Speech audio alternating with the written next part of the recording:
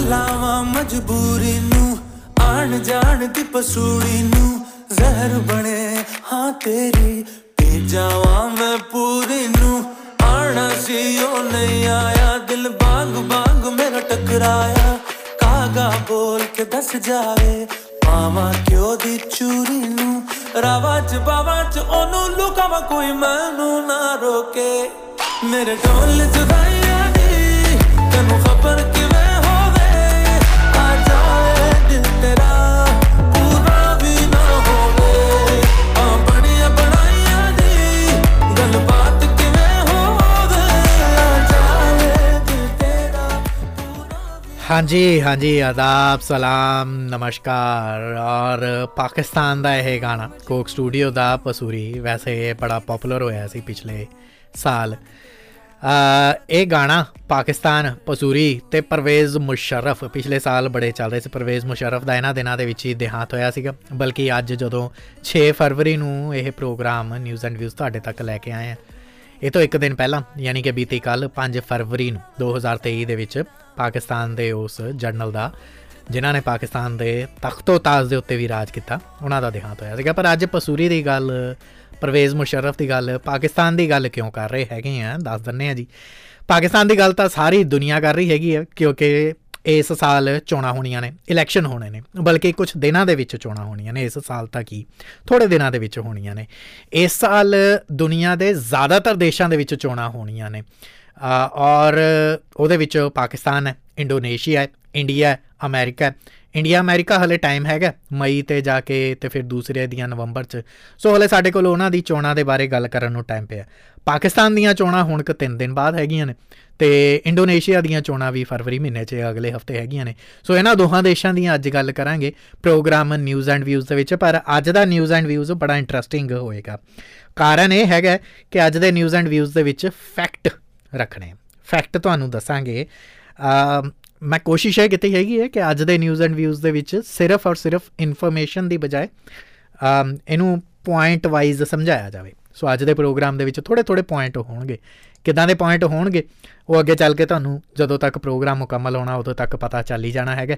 ਸੋ Bharat, Indonesia, Pakistan ਦੀ ਗੱਲ ਅੱਜ ਦੇ ਪ੍ਰੋਗਰਾਮ ਦੇ ਵਿੱਚ ਤਾਂ ਕਰਨੀ ਹੈ, ਪਰ ਇਹਦੇ ਨਾਲੋਂ ਨਾਲ ਅੱਜ ਦੇ ਪ੍ਰੋਗਰਾਮ ਦੇ ਵਿੱਚ ਸੜਕਾਂ ਦੀ ਗੱਲ ਵੀ ਕਰਾਂਗੇ। ਇੱਕ ਨਵੀਂ ਰਿਪੋਰਟ ਆਈ ਹੈ ਰੋਡ ਟ੍ਰੈਫਿਕ ਇੰਡੈਕਸ ਨੂੰ ਲੈ ਕੇ, ਬਹੁਤ ਇੰਟਰਸਟਿੰਗ ਰਿਪੋਰਟ ਹੈ। ਮੈਲਬਨ ਅਤੇ ਸਿਡਨੀ ਸ਼ਹਿਰ ਵਾਲਿਆਂ ਦੇ ਲਈ ਇਹ ਰਿਪੋਰਟ ਬੜੀ ਇੰਟਰਸਟਿੰਗ ਹੋ ਸਕਦੀ ਹੈਗੀ, ਸੋ ਸੁਣਿਓ ਜ਼ਰੂਰ। ਵੈਸੇ ਤਾਂ ਇੰਡੀਆ ਵਾਲਿਆਂ ਦੇ ਲਈ ਵੀ ਬੜੀ ਇੰਟਰਸਟਿੰਗ ਹੈਗੀ, ਦੁਨੀਆ ਭਰ ਦੇ ਲਈ ਬੜੀ ਇੰਟਰਸਟਿੰਗ ਹੈ, ਬਟ ਮੈਲਬਨ ਅਤੇ ਸਿਡਨੀ ਦੇ ਲਈ ਕੁਝ ਖਾਸ ਕੱਢ ਕੇ ਲਿਆਏ ਹਾਂ। ਸੋ ਕਰਦੇ ਹਾਂ ਜੀ ਬਿਨਾਂ ਕਿਸੇ ਦੇਰੀ ਤੋਂ ਸ਼ੁਰੂਆਤ ਅੱਜ ਦੇ ਪ੍ਰੋਗਰਾਮ ਦੀ ਨਿਊਜ਼ ਐਂਡ ਵਿਊਜ਼।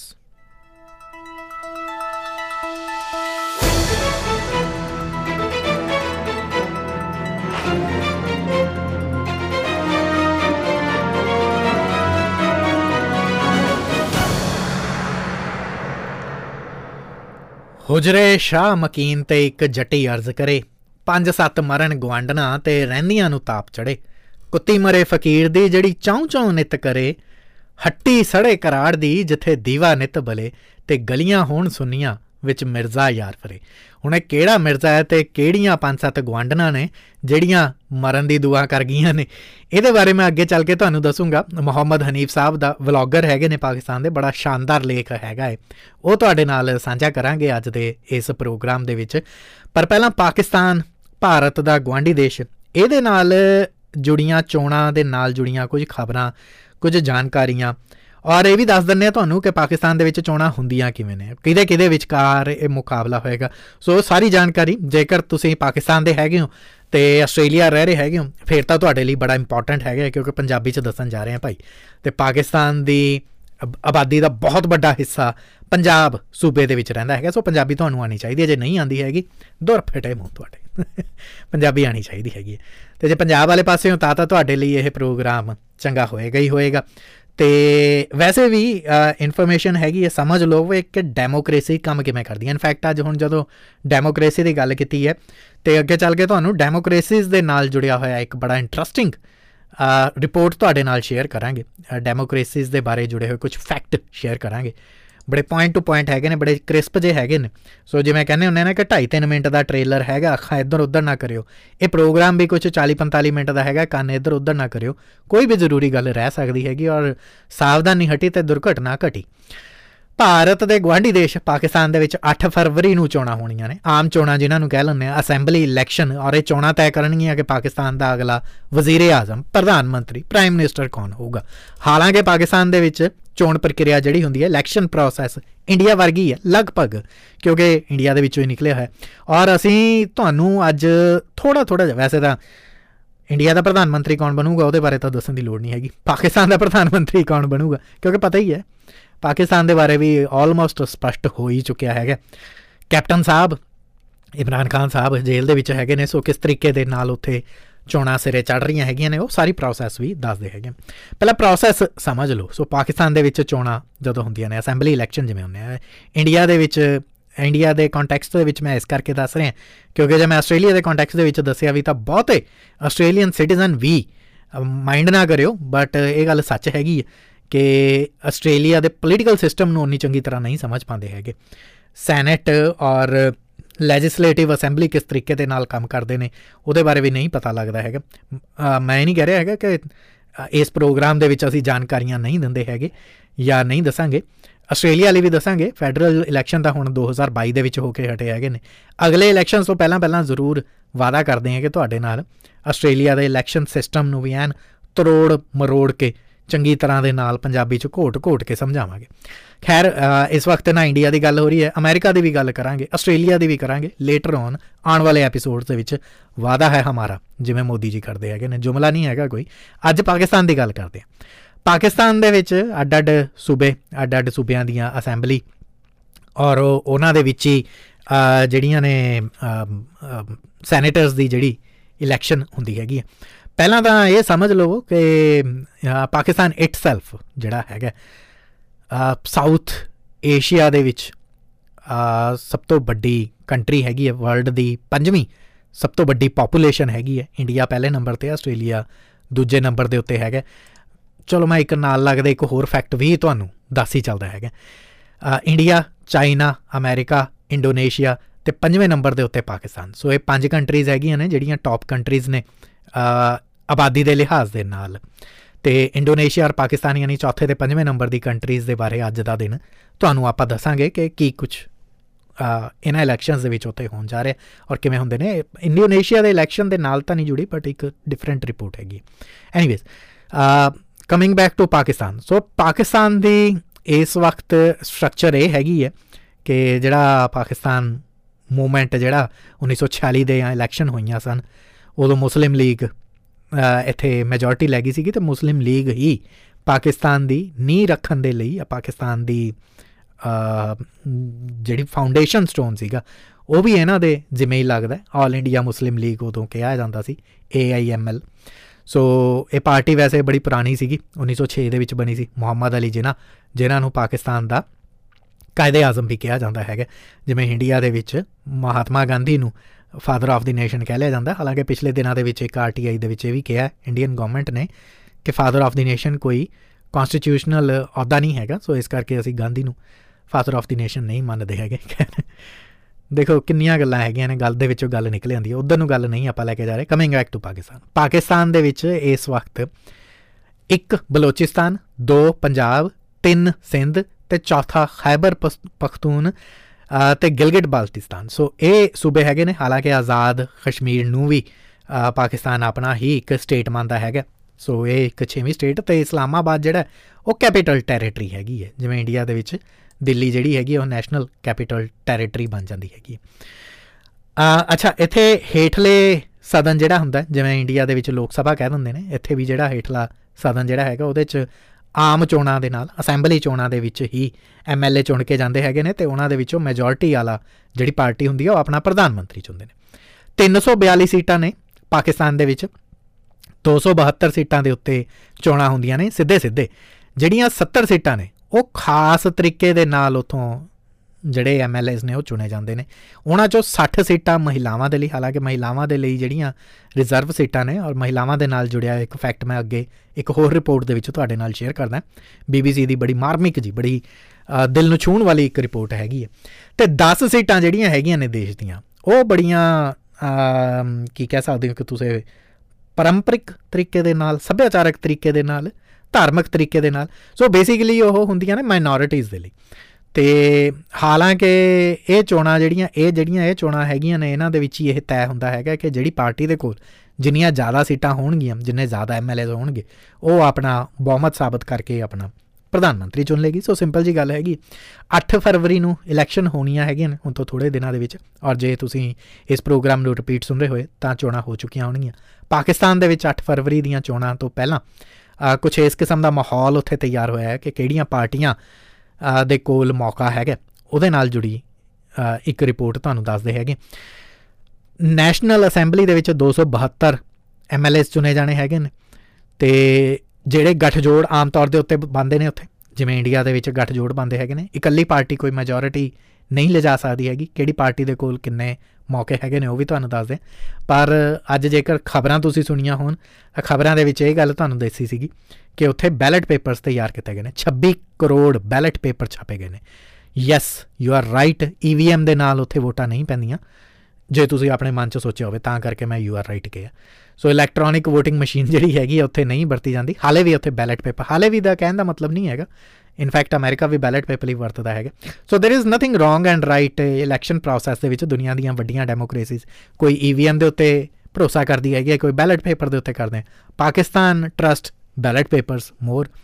ਸੋ ਕਹਿ ਰਹੇ ਨੇ ਕਿ 26 ਕਰੋੜ ਬੈਲਟ ਪੇਪਰ ਛਾਪੇ ਗਏ ਨੇ। ਉੱਦਾਂ ਜੇ ਵਜਨ ਕਰਨ 'ਤੇ ਆਈਏ, 2100 ਟਨ ਦਾ ਪੇਪਰ ਹੈ ਜਿਹੜਾ ਉਹਨਾਂ ਨੇ, ਸਿਰਫ 2100 ਟਨ ਦੇ ਬੈਲਟ ਪੇਪਰ ਹੀ ਨੇ, ਐਡੇ ਭਾਰੀ, ਇੰਨੇ ਬੈਲਟ ਪੇਪਰ। ਔਰ ਕਹਿ ਰਹੇ ਨੇ, ਕਹਿੰਦੇ ਕਿ ਐਤਕੀ ਹਾਲਾਂਕਿ 3 ਪ੍ਰਮੁੱਖ ਪਾਰਟੀਆਂ 'ਚ ਟੱਕਰ ਹੈ, ਪਰ ਕੈਂਡੀਡੇਟ ਬਹੁਤ ਵੱਧ ਗਏ ਨੇ, ਪਾਰਟੀਆਂ ਬਹੁਤ ਹੈਗੀਆਂ ਨੇ, ਸੋ ਕੈਂਡੀਡੇਟ ਬਹੁਤ ਵੱਧ ਗਏ ਨੇ। ਇਨਫੈਕਟ ਮੈਂ ਅੱਜ ਦੀ ਰਿਪੋਰਟ ਦਾ ਇੱਕ ਹਿੱਸਾ ਇਹ ਵੀ ਰੱਖਿਆ ਸੀਗਾ ਕਿ ਅਲੱਗ-ਅਲੱਗ ਦੇਸ਼ਾਂ ਦੇ ਵਿੱਚ ਪੋਲੀਟੀਕਲ ਪਾਰਟੀ ਕਿਵੇਂ ਬਣਦੀ ਹੈਗੀ, ਉਹ ਹੁਣ ਕਿਸੇ ਹੋਰ ਐਪੀਸੋਡ ਦੇ ਵਿੱਚ ਦੱਸਾਂਗੇ ਤੁਹਾਨੂੰ। ਪਾਕਿਸਤਾਨ ਦੇ ਨਾਲ ਜੁੜੀ ਹੋਈ ਉਹ ਖਬਰ ਸੀਗੀ, ਪਰ ਅਲੱਗ-ਅਲੱਗ ਦੇਸ਼ਾਂ ਦੀ ਦੱਸਣੀ ਸੀ ਮੈਂ। ਐਨੀਵੇਜ਼ ਅੱਜ ਦੇ ਦਿਨ ਟਾਈਮ ਘੱਟ ਹੈ, so let's come back to part of Pakistan again.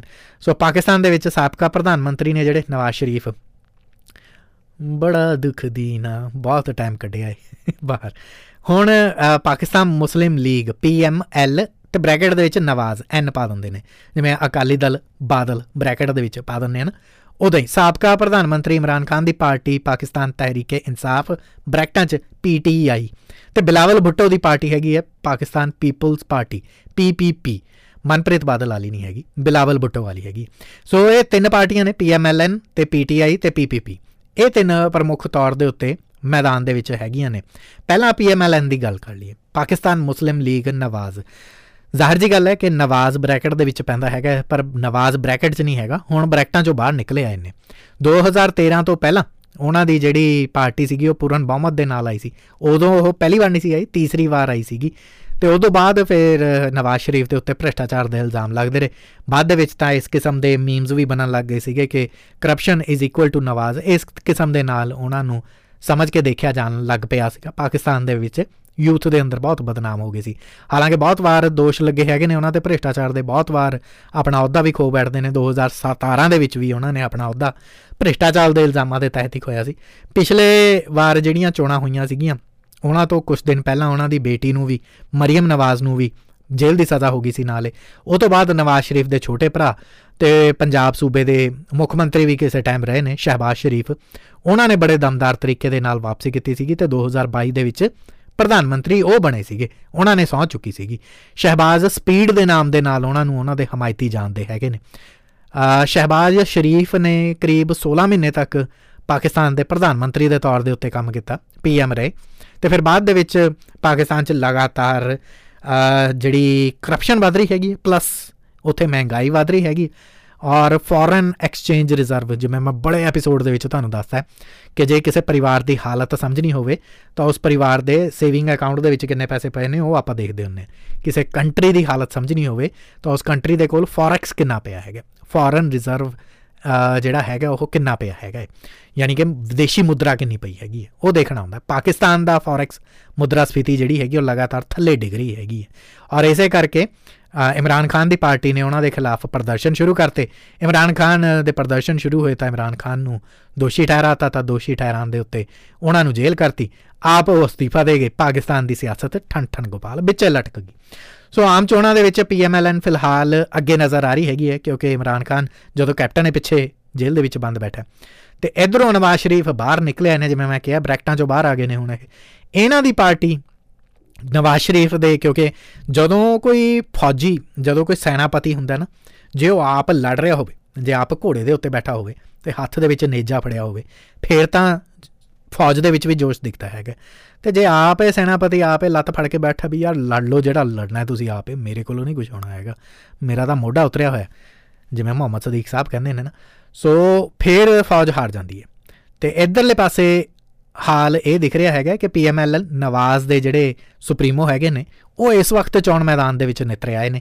ਜਿੰਨੇ ਮਰਜ਼ੀ ਪਾਸਟ ਦੇ ਵਿੱਚ ਇਹਨਾਂ ਦੇ ਉੱਤੇ ਇਲਜ਼ਾਮ ਲੱਗੇ ਹੋਣ, PMLN ਦੇ ਕੋਲ ਲਾਗੇ ਰਿਹਾ ਹੈਗਾ ਕਿ ਇਹ ਇਕੱਲੇ ਤਾਂ ਨਹੀਂ, ਬਟ ਹਾਂ ਗੱਠਜੋੜ ਦੇ ਨਾਲ ਸਰਕਾਰ ਜ਼ਰੂਰ ਬਣਾ ਦੇਣਗੇ। ਨਵਾਜ਼ ਸ਼ਰੀਫ ਅਤੇ ਸ਼ਹਿਬਾਜ਼ ਦੇ ਵਿੱਚੋਂ ਕੌਣ ਅਸੈਂਬਲੀ ਦੀ ਅਗਵਾਈ ਕਰੂਗਾ, ਇਹ ਫਿਲਹਾਲ ਉਹਨਾਂ ਨੇ ਮਤਲਬ ਖੁੱਲ੍ਹ ਕੇ ਪੱਤੇ ਨਹੀਂ ਖੋਲ੍ਹੇ ਹੈਗੇ ਨੇ, ਜਿੰਨੀ ਕੁ ਮੈਨੂੰ ਜਾਣਕਾਰੀ ਮਿਲੀ ਹੈ। ਪਰ PML ਨੂੰ 2018 ਦੇ ਵਿੱਚ 64 ਸੀਟਾਂ ਮਿਲੀਆਂ ਸੀ, 2013 'ਚ 126 ਸੀਟਾਂ ਮਿਲੀਆਂ ਸੀ। 2013 ਦੀ ਇਹਨਾਂ ਦੀ ਜਿੱਤ ਵੱਡੀ ਸੀਗੀ। ਐਤਕੀ ਦੇਖੋ ਕਿ 150 ਸੀਟਾਂ ਕਹਿ ਰਹੇ ਹੈਗੇ ਨੇ ਕਿ PMLN ਲੈ ਜਾਏਗੀ, ਹਾਲਾਂਕਿ ਇੰਨਾ ਆਸਾਨ ਨਹੀਂ ਲੱਗਦਾ ਹੈਗਾ, ਕਿਉਂਕਿ ਟੱਕਰਾਂ ਨੇ ਟੱਕਰਾਂ PTI। ਸੋ 92 ਦੇ ਵਿੱਚ ਪਾਕਿਸਤਾਨ ਦੀ ਟੀਮ ਨੇ ਵਰਲਡ ਕੱਪ ਜਿੱਤਿਆ ਸੀ, ਔਰ ਟੀਮ ਦੇ ਕਪਤਾਨ ਸੀਗੇ ਇਮਰਾਨ ਖਾਨ। ਅਤੇ ਇਮਰਾਨ ਖਾਨ ਤੋਂ ਦੇਸ਼ ਨੂੰ ਬੜੀਆਂ ਉਮੀਦਾਂ ਲੱਗ ਗਈਆਂ ਸੀਗੀਆਂ। ਉਸੇ ਵਕਤ ਲੋਕਾਂ ਨੇ ਇਹ ਕਹਿਣਾ ਸ਼ੁਰੂ ਕਰਤਾ ਸੀਗਾ ਕਿ ਪਾਕਿਸਤਾਨ 'ਚ ਸਿਆਸਤ ਜਿਸ ਤਰੀਕੇ ਦੇ ਨਾਲ ਗਰਕ ਹੋ ਰਹੀ ਹੈ, ਇਮਰਾਨ ਖਾਨ ਦੇਸ਼ ਨੂੰ ਸੰਭਾਲ ਸਕਦਾ। ਇਮਰਾਨ ਖਾਨ ਨੂੰ ਉਹ ਗੱਲ ਚੰਗੀ ਲੱਗੀ, ਉਹਨਾਂ ਨੇ ਸੀਰੀਅਸਲੀ ਲੈ ਲਈ।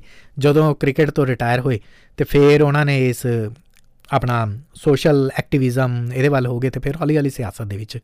ਸਿਆਸਤ ਤੋਂ ਹੁਣ ਜਿਵੇਂ ਪਾਕਿਸਤਾਨ ਦੇ ਵਿੱਚ ਹਰ ਸਿਆਸਤਦਾਨ ਦਾ ਇੱਕ ਅੰਤ ਹੁੰਦਾ ਹੀ ਹੁੰਦਾ, ਜਾਂ ਤਾਂ ਬੰਬ ਬਲਾਸਟ ਜਾਂ ਫਿਰ ਜੇਲ੍ਹ ਦੇ ਵਿੱਚ। ਇਮਰਾਨ ਖਾਨ ਦਾ ਵੀ ਅਗਲਾ ਸਟੈਪ ਹੁਣ ਜੇਲ੍ਹ। ਇਸ ਵਕਤ ਕੈਦੀ ਹੈਗੇ ਨੇ। ਸਥਿਤੀ ਐਸੀ ਹੈਗੀ ਹੈ ਕਿ ਗੌਹਰ ਅਲੀ ਖਾਨ ਪਾਰਟੀ ਦੀ ਅਗਵਾਈ ਕਰ ਰਹੇ ਨੇ, ਅਤੇ PTI ਯਾਨੀ ਕਿ ਪਾਕਿਸਤਾਨ ਤਹਿਰੀਕ-ਏ ਇਨਸਾਫ ਪਾਰਟੀ, ਜਿਹੜੀ ਇਮਰਾਨ ਖਾਨ ਦੀ ਪਾਰਟੀ ਹੈ, 2018 ਦੇ ਵਿੱਚ ਤਾਂ ਐਸੀ ਜਿੱਤ ਲੈ ਕੇ ਆਏ ਸੀਗੇ ਕਿ ਐਂ ਲੱਗ ਰਿਹਾ ਸੀਗਾ ਕਿ ਕਮਾਲ ਕਰ ਦੇਣਾ ਪਾਕਿਸਤਾਨ ਨੇ। ਹੁਣ ਉਹ ਪਾਕਿਸਤਾਨ ਨਹੀਂ ਰਹਿਣਾ ਹੈਗਾ। ਲੋਕਾਂ ਨੇ ਵੀ ਬੜੇ ਜਸ਼ਨ ਮਨਾਏ ਸੀਗੇ, ਢੋਲ ਵੱਜੇ ਸੀਗੇ। ਮੈਂ ਕਹਿੰਦਾ ਵਿਰੋਧੀਆਂ ਨੇ ਵੀ ਪੁੱਠੇ ਹੋ ਕੇ ਭੰਗੜਾ ਪਾਇਆ ਸੀਗਾ ਕਿ ਆਹ ਬਣੀ ਗੱਲ, ਇਮਰਾਨ ਖਾਨ ਆ ਗਿਆ ਔਰ ਪਹਿਲੀ ਵਾਰ ਪ੍ਰਧਾਨ ਮੰਤਰੀ ਬਣੇ ਸੀ। ਐਡਾ ਤੇਜ਼ ਤਰਾਰ ਬੰਦਾ, ਅੰਗਰੇਜ਼ੀ, ਵੈਸੇ ਤਾਂ ਪਾਕਿਸਤਾਨ ਦੇ ਪ੍ਰਧਾਨ ਮੰਤਰੀ ਸਾਰੇ ਹੀ ਅੰਗਰੇਜ਼ੀ ਬੋਲ ਲੈਂਦੇ ਨੇ। ਮੇਰਾ ਇੰਡੀਆ ਦੇ ਨਾਲ ਇਹਦੇ 'ਚ ਕੋਈ ਅਫੈਂਸਿਵ ਵੇ ਦੇ ਵਿੱਚ ਨਹੀਂ ਮੈਂ ਕਹਿਣਾ ਚਾਹੁੰਦਾ ਹੈਗਾ, ਬਟ ਹਾਂ ਪਾਕਿਸਤਾਨ ਦੇ ਪੜ੍ਹੇ ਲਿਖੇ ਇਹਨਾਂ ਨੂੰ ਲੀਡਰ ਮਿਲਦੇ ਰਹੇ ਹੈਗੇ ਨੇ। ਹਾਂ ਉਹਨਾਂ ਨੇ ਬੇੜਾ ਗਰਕ ਜ਼ਰੂਰ ਕਰਕੇ ਰੱਖਿਆ ਹੈਗਾ। ਅਤੇ ਪਾਕਿਸਤਾਨ ਦੀ ਫੌਜ ਦੇ ਖਿਲਾਫ ਹੋਣ ਦੇ ਵੀ ਇਲਜ਼ਾਮ ਇਹਨਾਂ ਦੇ ਲੱਗੇ ਸੀਗੇ। ਅਕਸਰ ਇਹ ਗੱਲ ਮੰਨ ਲਈ ਜਾਂਦੀ ਹੈਗੀ ਹੈ ਕਿ ਪਾਕਿਸਤਾਨ ਦੇ ਵਿੱਚ ਸਰਕਾਰ ਨਹੀਂ ਚਲਾਉਂਦੇ, ਸਿਆਸੀ ਲੋਕ ਨਹੀਂ ਚਲਾਉਂਦੇ, ਫੌਜ ਚਲਾਉਂਦੀ ਹੈਗੀ। ਅਤੇ ਇਮਰਾਨ ਖਾਨ ਦੀ ਫੌਜ ਦੇ ਨਾਲ ਟਿਸ ਰਹੀ ਹੈਗੀ ਹੈ, ਅਤੇ ਇਸੇ ਕਰਕੇ ਇਹਨਾਂ ਨੂੰ ਫੌਜ ਨੇ ਉੱਥੇ ਵਿਰੋਧਤਾ ਕੀਤੀ। ਅੰਤ ਦੇ ਵਿੱਚ ਫੌਜਾਂ ਜਿੱਤ ਕੇ ਅੰਤ ਨੂੰ ਹਾਰੀਆਂ ਜੀ, ਪਰ ਇੱਥੇ ਫੌਜਾਂ ਜਿੱਤ ਕੇ ਹਾਰ ਕੇ ਵੀ ਅੰਤ ਨੂੰ ਜਿੱਤ ਗਈਆਂ, ਕਿਉਂਕਿ ਇਮਰਾਨ ਖਾਨ ਨੂੰ ਫਿਰ ਅਹੁਦੇ ਤੋਂ ਹਟਣਾ ਪਿਆ। ਇਮਰਾਨ ਖਾਨ ਦੇ ਉੱਤੇ ਫਿਲਹਾਲ ਕੈਨ ਯੂ ਇਮੈਜਿਨ 5, 10, 15, 20, 25, 50, 100, 150 ਕੇਸ ਦਰਜ ਹੋਏ ਨੇ। ਕੈਨ ਯੂ ਇਮੈਜਿਨ 150 ਕੇਸ ਦਰਜ ਹੋਏ ਨੇ, ਔਰ ਭ੍ਰਿਸ਼ਟਾਚਾਰ ਦੇ ਜ਼ਿਆਦਾਤਰ ਕੇਸ ਉਹਨਾਂ 'ਤੇ ਲੱਗੇ ਹੋਏ ਨੇ। ਫਿਲਹਾਲ ਜੇਲ੍ਹ ਦੇ ਵਿੱਚ 14 ਸਾਲ ਦੀ ਸਜ਼ਾ ਕੱਟ ਰਹੇ ਹੈਗੇ ਨੇ, ਬਨਵਾਸ ਨਹੀਂ, ਜੇਲ੍ਹ ਦੇ ਵਿੱਚ ਸਜ਼ਾ ਕੱਟ ਰਹੇ ਹੈਗੇ ਨੇ। ਆਉਂਦੀਆਂ ਚੋਣਾਂ ਦੇ ਵਿੱਚ ਜਿਹੜੀਆਂ 8 ਫਰਵਰੀ ਨੂੰ ਹੋਣੀਆਂ ਨੇ, ਸੋ ਉਹਨਾਂ ਦੀ ਪਾਰਟੀ ਦਾ ਇਨਫੈਕਟ ਕਹਿੰਦੇ ਇਹ ਸੀਗੇ ਕਿ ਉਹਨਾਂ ਦਾ ਜਿਹੜਾ ਇਲੈਕਸ਼ਨ ਸਿੰਬਲ ਹੁੰਦਾ ਨਾ, ਸਾਡੀ ਪਾਰਟੀ ਦਾ ਚੋਣ ਚਿੰਨ੍ਹ ਹੈਗਾ ਜੀ ਥੋੜਾ ਨਹੀਂ ਹੈਗਾ ਇਹਨਾਂ ਦਾ, ਪਰ ਇਹਨਾਂ ਦਾ ਚੋਣ ਚਿੰਨ੍ਹ ਖੋਲ੍ਹਿਆ ਗਿਆ ਹੈਗਾ। ਸੋ ਫਿਲਹਾਲ ਇਹਨਾਂ ਦੇ ਜਿੰਨੇ ਵੀ ਮੈਂਬਰ ਹੋਣਗੇ PTI ਦੇ, ਪਾਕਿਸਤਾਨ ਦੇ ਕਾਨੂੰਨ ਦੇ ਮੁਤਾਬਕ ਉਹਨਾਂ ਨੂੰ ਸੁਤੰਤਰ ਤੌਰ 'ਤੇ ਲੜਨਾ ਹੋਊਗਾ। ਪਾਰਟੀ ਉਹਨਾਂ ਦੀ ਇਹੀ ਹੋਏਗੀ, PTI ਦੇ ਨਾਮ ਦੇ ਉੱਤੇ ਉਹ ਲੜ ਸਕਦੇ ਨੇ, ਬਟ ਕਿਉਂਕਿ ਕੋਈ ਇਲੈਕਸ਼ਨ ਚਿੰਨ੍ਹ ਨਹੀਂ ਹੈਗਾ। ਸੋ ਇਮਰਾਨ ਖਾਨ ਦੀ ਪਾਰਟੀ ਨੂੰ 2013 ਦੇ ਵਿੱਚ 28 ਸੀਟਾਂ ਮਿਲੀਆਂ ਸੀਗੀਆਂ, 2018 ਦੇ ਵਿੱਚ 116 ਸੀਟਾਂ ਮਿਲੀਆਂ ਸੀਗੀਆਂ। ਸੋ ਕੰਪੈਰੀਜ਼ਨ ਦੇਖ ਰਹੇ ਹੋ ਤੁਸੀਂ, ਕੰਪੈਰੀਜ਼ਨ 2013 'ਚ ਨਵਾਜ਼ ਸ਼ਰੀਫ ਦੀ ਪਾਰਟੀ ਦੇ ਕੋਲ 126 ਸੀ, ਇਹਨਾਂ ਦੇ ਕੋਲ 28 ਸੀ, ਅਤੇ 2018 'ਚ ਜਦੋਂ ਇਲੈਕਸ਼ਨ ਹੋਏ ਤਾਂ ਇਹਨਾਂ ਦੀਆਂ 28 ਤੋਂ 116 ਹੋ ਗਈਆਂ, ਉਹਨਾਂ ਦੀਆਂ 126 ਤੋਂ 64 ਰਹਿ ਗਈਆਂ ਸੀ। ਬਹੁਤਾ ਕੋਈ ਫਰਕ ਨਹੀਂ ਸੀ ਪਿਆ, ਪਰ ਹਾਂ ਜਿੱਤ ਕੇ ਜਿਹੜੇ ਜਿੱਤ ਦੇ ਨਿਸ਼ਾਨ ਸਦਾ ਲਾਏ ਜਾਂਦੇ ਝੰਡੇ ਨਾਲ, ਉਹ ਝੰਡਾ PTI ਦਾ ਸੀਗਾ। ਤੀਸਰੀ ਪਾਰਟੀ ਨਾ 3 'ਚ ਨਾ 13 'ਚ ਨਾ ਖੇਡਣ ਵਾਲੇ ਪਲੇਅਰਾਂ ਦੇ ਵਿੱਚ ਕਦੇ ਵਿੱਚ ਆ ਜਾਂਦੇ ਹੈਗੇ ਨੇ। ਕਿਸੇ ਟਾਈਮ ਦੇ ਉੱਤੇ ਇਹਨਾਂ ਦੇ ਡੈਡੀ ਦੀ ਪੂਰੀ ਚੜ੍ਹਾਈ ਹੁੰਦੀ ਸੀਗੀ। ਅੱਜ ਕੱਲ੍ਹ ਓਨੀ ਗੱਲ ਨਹੀਂ ਬਣਦੀ ਹੈਗੀ। ਗੱਲ ਬਿਲਾਵਲ ਭੁੱਟੋ ਜ਼ਰਦਾਰੀ ਦੀ ਹੋ ਰਹੀ ਹੈ। ਉਹਨਾਂ ਦੇ ਫਾਦਰ ਸੀਗੇ ਆਸਿਫ ਅਲੀ ਜ਼ਰਦਾਰੀ। 2008 ਦੇ ਵਿੱਚ ਆਸਿਫ ਅਲੀ ਜ਼ਰਦਾਰੀ ਨੇ ਸੱਤਾ ਦੇ ਵਿੱਚ ਦੁਬਾਰਾ ਆਏ ਸੀਗੇ ਤੇ ਕੋਸ਼ਿਸ਼ ਕਰ ਰਹੀ ਸੀਗੀ ਔਰ ਉਦੋਂ ਪੀ ਦੀ ਸਥਾਪਨਾ ਹੋਈ ਸੀਗੀ। ਪਾਕਿਸਤਾਨ ਪੀਪਲਸ ਪਾਰਟੀ ਕਿਹਾ ਜਾਂਦਾ ਹੈਗਾ। ਸੋ ਪਾਕਿਸਤਾਨ ਦੇ ਲੋਕਾਂ ਦੀ ਪਾਰਟੀ, ਵਾਹ, ਜਿਵੇਂ ਭਾਰਤੀ ਜਨਤਾ ਪਾਰਟੀ ਹੈ। PPP ਬਿਲਾਵਲ ਦੇ ਨਾਨਾ ਤੇ ਪਾਕਿਸਤਾਨ ਦੇ ਸਾਬਕਾ ਪ੍ਰਧਾਨ ਮੰਤਰੀ ਜ਼ੁਲਫਿਕਾਰ ਅਲੀ ਭੁੱਟੋ ਸੀਗੇ ਔਰ ਇਹਨਾਂ ਦੀ ਮਾਂ ਜਿਹੜੀ ਸੀਗੀ ਬੈਨਜ਼ੀਰ ਭੁੱਟੋ, ਕੌਣ ਨਹੀਂ ਜਾਣਦਾ ਹੈਗਾ, 2 ਵਾਰ ਪਾਕਿਸਤਾਨ ਦੀ ਪ੍ਰਧਾਨ ਮੰਤਰੀ ਰਹੀ ਹੈਗੀ ਨੇ। ਸੋ ਨੈਪੋਟਿਜ਼ਮ ਦੇਖ ਰਹੇ ਹੋ ਕਿੰਨਾ ਹੈਗਾ ਪਾਕਿਸਤਾਨ ਦੇ ਵਿੱਚ। ਐਵੇਂ ਇੰਡੀਆ ਦੇ ਉੱਤੇ ਇਲਜ਼ਾਮ ਲਗਾਈ ਜਾਂਦੇ ਹੋ, ਪਰਿਵਾਰਵਾਦ ਤਾਂ ਹੀ ਤਾਂ ਅੱਗੇ ਨਹੀਂ ਵੱਧਦਾ ਕੋਈ, ਪਰਿਵਾਰ ਹੀ ਅੱਗੇ ਵੱਧਦਾ ਹੁੰਦਾ। ਐਨੀਵੇਜ਼, ਬੈਨਜ਼ੀਰ ਭੁੱਟੋ 2 ਵਾਰ ਪ੍ਰਧਾਨ ਮੰਤਰੀ ਵੀ ਰਹੀ, ਪਰ ਬਿਲਾਵਲ ਭੁੱਟੋ ਦਾ ਉਹ ਕੱਦ ਨਹੀਂ ਬਣ ਸਕਿਆ ਹੈਗਾ ਜੋ ਜ਼ੁਲਫਿਕਾਰ ਅਲੀ ਭੁੱਟੋ, ਤੇ ਉਹਦੇ ਤੋਂ ਬਾਅਦ ਬੈਨਜ਼ੀਰ ਭੁੱਟੋ ਨੇ ਬਣਾ ਲਿਆ ਸੀਗਾ। ਜ਼ੁਲਫਿਕਾਰ ਅਲੀ ਭੁੱਟੋ ਦੇ ਨਾਂ ਦੇ ਉੱਤੇ ਤਾਂ ਕਹਿੰਦੇ ਲੋਕ ਸੌਹਾਂ ਵੀ ਚੱਕਦੇ ਹੁੰਦੇ ਸੀ ਪਾਕਿਸਤਾਨ ਦੇ ਵਿੱਚ। ਬਿਲਾਵਲ ਭੁੱਟੋ ਦੇ ਨਾਂ ਦੇ ਉੱਤੇ ਇਹਨਾਂ ਦੇ ਘਰ ਦੇ ਸੌਹਾਂ ਨਾ ਚੱਕਣ। ਹਾਂ, ਇੱਕ ਨੌਜਵਾਨ ਨੇਤਾ ਹੈਗਾ, ਤੇਜ਼ ਤਰਾਰ ਹੈਗਾ, ਬਿਆਨ ਜ਼ਰੂਰ ਮਾਇਨੇ ਰੱਖਦੇ ਨੇ, ਤਿੱਖੇ ਬਿਆਨ ਦੇ ਦਿੰਦਾ, ਇੰਡੀਆ ਦੇ ਐਂਟੀ ਹੈਗੇ ਨੇ। ਇਹਨਾਂ ਦੀ ਪਾਰਟੀ ਦੇ ਕੋਲ ਇਸ ਵਾਰ ਕਾਫੀ ਉਮੀਦਾਂ ਹੈਗੀਆਂ ਨੇ। PPP ਨੂੰ 2018 ਦੇ ਵਿੱਚ 43 ਸੀਟਾਂ ਮਿਲੀਆਂ ਸੀ। 2013 ਦੇ ਨਾਲੋਂ ਕੋਈ ਜ਼ਿਆਦਾ ਇਹਨਾਂ ਨੇ ਕੋਈ ਗਰੋਥ ਕੀਤੀ ਨਹੀਂ ਸੀ। 2013 'ਚ 34 ਮਿਲੀਆਂ ਸੀ, 2018 'ਚ 43 ਮਿਲੀਆਂ ਸੀ। ਸੋ ਜਿਹੜਾ ਫਰਕ ਪਿਆ ਸੀਗਾ, PTI ਦੀਆਂ ਜਿਹੜੀਆਂ ਸੀਟਾਂ ਮਾੜੀਆਂ ਮੋਟੀਆਂ ਘਟ ਕੇ ਪਾਕਿਸਤਾਨ ਪੀਪਲਸ ਪਾਰਟੀ ਨੂੰ ਜਾਣੀਆਂ ਸੀਗੀਆਂ, ਸੌਰੀ PTI ਨੂੰ ਜਾਣੀਆਂ ਸੀਗੀਆਂ, ਮੁਸਲਿਮ ਨਵਾਜ਼ ਦੀਆਂ ਸੀਟਾਂ ਜਿਹੜੀਆਂ PTI ਨੂੰ ਜਾਣੀਆਂ ਸੀ, ਉਹ ਪਾਕਿਸਤਾਨ ਪੀਪਲਸ ਪਾਰਟੀ ਲੈ ਗਈ ਸੀ, PPP ਲੈ ਗਈ ਸੀ। ਕੁਝ ਕੁ ਹੋਰ ਪਾਰਟੀਆਂ ਹੈਗੀਆਂ, ਇਹਨਾਂ ਦਾ ਵੀ ਜ਼ਿਕਰ ਕਰਨਾ ਬਣਦਾ ਹੈਗਾ, ਨਹੀਂ ਤੇ ਗੱਲ ਪੂਰੀ ਨਹੀਂ ਹੋਣੀ, ਤੁਹਾਨੂੰ ਸਮਝ ਵੀ ਨਹੀਂ ਆਉਣੀ ਹੈਗੀ। ਮੈਂ ਅਗਲੇ ਉਸ ਬਲੌਗ ਦੇ ਵੱਲ ਆਉਣਾ ਹੈਗਾ, ਪਰ ਪਹਿਲਾਂ ਪੋਲੀਟੀਕਲ ਸਟਰਕਚਰ ਸਮਝਾਉਣੀ ਬਹੁਤ ਜ਼ਰੂਰੀ ਸੀ। ANP ਪਾਰਟੀ ਹੈ ਉੱਥੇ ਦੀ, ਇੱਕ ਅਵਾਮੀ ਨੈਸ਼ਨਲ ਪਾਰਟੀ ਹੈ। ਅਵਾਮੀ ਨੈਸ਼ਨਲ ਪਾਰਟੀ ਬੇਸਿਕਲੀ ਇੱਕ ਪਸ਼ਤੂਨ ਪਾਰਟੀ ਹੈਗੀ ਆ। ਪਸ਼ਤੋ ਨੂੰ ਲੈ ਕੇ ਇਹ ਆਪਣਾ ਇੱਕ ਮੂਵਮੈਂਟ ਚਲਾਉਂਦੇ ਰਹੇ ਹੈਗੇ ਨੇ। ਖੈਬਰ ਪਖਤੂਨਵਾ ਸੂਬਾ ਹੈ ਨਾ, ਉੱਥੇ ਪਸ਼ਤੋ ਲੈਂਗੁਏਜ ਬੋਲੀ ਜਾਂਦੀ ਹੈ। ਤੁਸੀਂ ਇਹ ਕਹਿ ਸਕਦੇ ਹੋ ਕਿ ਪਾਕਿਸਤਾਨ ਦਾ ਨਾਰਥ ਵੈਸਟਰਨ ਸਟੇਟ ਹੈਗੀ ਹੈ, ਬੜੀ ਕ੍ਰਿਟੀਕਲ ਸਟੇਟ ਹੈ, ਬੜੀ ਇੰਪੋਰਟੈਂਟ ਸਟੇਟ ਹੈਗੀ ਹੈ, ਅਫਗਾਨਿਸਤਾਨ ਦੇ ਨਾਲ ਸਰਹੱਦ ਲੱਗਦੀ ਹੈਗੀ ਹੈ। ਸੋ ਜਿਹੜੀ ਅਵਾਮੀ ਨੈਸ਼ਨਲ ਪਾਰਟੀ ਹੈ, ANP ਹੈਗੀ ਹੈ, ਇਹਦੇ ਕੋਲ ਇਸ ਚੋਣਾਂ ਦੇ ਵਿੱਚ ਜਿਹੜੀ ਅਗਵਾਈ ਇਹਨਾਂ ਦੀ ਕਰ ਰਹੇ ਹੈਗੇ ਨੇ, ਅਸਫੰਦਯਾਰ ਵਲੀ ਖਾਨ ਕਰ ਰਹੇ ਹੈਗੇ ਨੇ। ANP ਨੇ ਕੋਈ ਬਹੁਤਾ ਫਰਕ ਨਹੀਂ ਪਾਇਆ ਸੀਗਾ, ਨਾ ਹੀ ਪਿਛਲੀਆਂ ਚੋਣਾਂ 'ਚ, ਨਾ ਹੀ ਉਹ ਤੋਂ ਪਿਛਲੀਆਂ ਚੋਣਾਂ ਦੇ ਵਿੱਚ। ਪਰ ਹਾਂ, ਉਹ ਜਿਵੇਂ ਮਮਤਾ ਬੈਨਰਜੀ ਕਹਿ ਲਓ ਤੁਸੀਂ ਉੱਥੇ ਦੇ, ਕਿ ਰੌਲਾ ਬਹੁਤ ਪਾ ਕੇ ਰੱਖਦੇ ਹੈਗੇ ਨੇ। 2013 'ਚ 2 ਸੀਟਾਂ ਲਈਆਂ ਸੀ ਉਹਨਾਂ ਨੇ, ਤੇ 2018 ਦੇ ਵਿੱਚ 1 ਸੀਟ ਲਈ ਸੀਗੀ। ਵਾਹ, ਤਰੱਕੀ ਇਹਨੂੰ ਕਹਿੰਦੇ ਨੇ। MQM 2-3 ਹੈਗੀਆਂ ਨੇ, ਪਰ MQMP ਦੀ ਮੈਂ ਗੱਲ ਕਰ ਰਿਹਾ ਹੈਗਾ, ਮੁਤਹਿਦਾ ਕੌਮੀ ਮੂਵਮੈਂਟ ਪਾਕਿਸਤਾਨ ਵਾਲੀ, ਬ੍ਰੈਕਟਾਂ ਦੇ ਵਿੱਚ P। ਮੁਤਹਿਦਾ ਕੌਮੀ ਪਾਰਟੀ ਜਿਹੜੀ ਹੈਗੀ ਆ, ਜਾਂ ਮੁਤਹਿਦਾ ਕੌਮੀ ਮੂਵਮੈਂਟ, MQMA ਆਪਾਂ ਇਹਨੂੰ ਕਹਿ ਕੇ ਚੱਲਦੇ ਹਾਂ, ਕਿਉਂਕਿ ਪੂਰਾ ਨਾਮ ਬਾਰ-ਬਾਰ ਲਿਆ ਨਹੀਂ ਜਾਣਾ, ਮੇਰੀ ਜੇਬ ਨੇ ਗੱਠ ਖਾ ਜਾਣੇ ਨੇ। MKM ਜਿਹੜੀ ਹੈਗੀ ਹੈ ਬੇਸਿਕਲੀ ਕਰਾਚੀ ਦੇ ਵਿੱਚ ਪਿਛਲੇ ਤੁਸੀਂ 30 ਸਾਲਾਂ ਦੀ ਸਭ ਤੋਂ ਵੱਡੀ ਪਾਰਟੀ ਹੈ, ਸਭ ਤੋਂ ਮਜ਼ਬੂਤ ਪਾਰਟੀ ਕਹਿ ਸਕਦੇ ਹੋ। Karachi you can understand like India ਦਾ ਮੁੰਬਈ, ਅਤੇ ਇੰਡੀਆ ਦੇ ਮੁੰਬਈ ਦੇ ਵਿੱਚ ਠਾਕਰੇ ਦੀ ਜੋ ਚੜ੍ਹਾਈ ਹੁੰਦੀ ਸੀਗੀ, ਜਾਂ ਜਿਸ ਤਰੀਕੇ ਦਾ ਦਬਦਬਾ ਹੁੰਦਾ ਸੀਗਾ, ਅਤੇ ਹੁੰਦਾ ਸੀ, ਹੁਣ ਨਹੀਂ ਨਾ ਹੈਗਾ, ਅਤੇ ਉਸੇ ਤਰੀਕੇ ਦਾ ਦਬਦਬਾ ਵੈਸੇ MQM ਦਾ ਰਿਹਾ ਵੀ ਹੈ ਅਤੇ ਹੁਣ ਵੀ ਹੈਗਾ ਹੈ। ਪਰ ਕਰਾਚੀ ਦੇ ਵਿੱਚ ਪੂਰੀ ਅੱਛਾ, ਕਰਾਚੀ ਹੈਗਾ ਗੁੰਡਾ, ਮਤਲਬ ਸਮਗਲਰਸ ਵੱਡੇ ਨੇੜੇ ਤੇੜੇ ਵੀ ਨਹੀਂ। ਅਤੇ 2018 ਦੀਆਂ ਜਿਹੜੀਆਂ ਚੋਣਾਂ ਹੋਈਆਂ ਸੀ, ਉਸ ਪਾਰਟੀ, ਇਹ ਜਿਹੜੀ MQM ਸੀਗੀ MQM ਪਾਕਿਸਤਾਨ P, ਇਹਨਾਂ ਨੇ ਆਪਣੀ ਹਮਾਇਤ ਉਦੋਂ ਇਮਰਾਨ ਖਾਨ ਨੂੰ ਦਿੱਤੀ ਸੀ 2018 ਦੀਆਂ ਇਲੈਕਸ਼ਨ 'ਚ। ਪਰ 2022 ਦੇ ਵਿੱਚ ਇਹਨਾਂ ਨੇ ਇਮਰਾਨ ਖਾਨ ਤੋਂ ਹੱਥ ਖਿੱਚ ਲਿਆ ਸੀਗਾ ਅਤੇ ਆਪਣਾ ਰੁਖ ਬਦਲਿਆ ਸੀਗਾ, ਜਦੋਂ ਹੁਣ ਨਵਾਜ਼ ਸ਼ਰੀਫ ਦੇ ਭਰਾ ਸ਼ਹਿਬਾਜ਼ ਸ਼ਰੀਫ ਜਿਹੜੇ ਆਏ ਸੀਗੇ ਚੋਣਾਂ ਦੇ ਵਿੱਚ। ਸੋ MKMP ਦੇ ਜਿਹੜੇ ਨੇਤਾ ਹੈਗੇ ਨੇ ਅਲਤਾਫ ਹੁਸੈਨ, ਉਹ ਬੜੇ ਤਿੱਖੇ ਭਾਸ਼ਣ ਦਿੰਦੇ ਨੇ। ਵੀ ਜੇ ਤੁਸੀਂ ਜੋਸ਼ ਭਰਨ ਵਾਲੇ ਪਾਕਿਸਤਾਨ ਦੇ ਵਿੱਚ ਭਾਸ਼ਣ ਸੁਣਦੇ ਹੈਗੇ ਨਾ, ਬੜਾ ਤਿੱਖਾ ਬੰਦਾ ਹੈਗਾ, ਠਾਕਰੇ ਤੋਂ ਵੀ ਤਿੱਖਾ ਹੈਗਾ। ਸੋ ਉਹਨਾਂ ਜੋ ਲਗਭਗ ਉਹੋ ਜਿਹੇ ਹਾਲਾਤ ਹੋਏ ਨੇ, ਮਤਲਬ ਇੰਡੀਆ ਦੀ ਕਮਰਸ਼ੀਅਲ ਕੈਪੀਟਲ ਮੁੰਬਈ ਹੈ, ਅਤੇ ਉੱਥੇ ਦੀ ਪੋਲੀਟੀਕਲ ਪਾਰਟੀ ਠਾਕਰੇ ਹੈ। ਉੱਦਾਂ ਹੀ ਪਾਕਿਸਤਾਨ ਦੀ ਕਮਰਸ਼ੀਅਲ ਕੈਪੀਟਲ ਕਰਾਚੀ ਹੈ, ਅਤੇ ਉੱਥੇ ਦੀ ਪਾਰਟੀ ਪੋਲੀਟੀਕਲ ਪਾਰਟੀ ਤਿੱਖੀ ਪਾਰਟੀ ਜਿਹੜੀ ਹੈਗੀ MKM ਹੈ। ਠਾਕਰੇ ਦੇ ਵੀ 2 ਗੁੱਟ ਬਣ ਗਏ, MKM ਦੇ ਵੀ 2 ਗੁੱਟ ਬਣ ਗਏ ਸੀਗੇ। ਸੋ ਮੈਂ ਇਸੇ ਕਰਕੇ ਬਾਰ-ਬਾਰ ਇਹਦਾ P ਕਹਿ ਰਿਹਾ ਹੈਗਾ। MKMP ਦੇ ਜਿਹੜੇ ਨੇਤਾ ਸੀਗੇ ਅਲਤਾਫ ਹੁਸੈਨ, 2 ਗਿੱਟਾਂ 'ਚ ਬਣ ਗਈ ਹੈਗੀ। 2 ਗੁੱਟ ਜਿਹੜੇ ਨੇ ਲੰਡਨ ਅਤੇ ਪਾਕਿਸਤਾਨ ਤੋਂ ਚੱਲਦੇ ਹੈਗੇ ਨੇ। ਲੰਡਨ ਤੋਂ ਇਸ ਕਰਕੇ ਕਿਉਂਕਿ ਪੈਸਾ ਸਾਰਾ ਉੱਥੋਂ ਆਉਂਦਾ।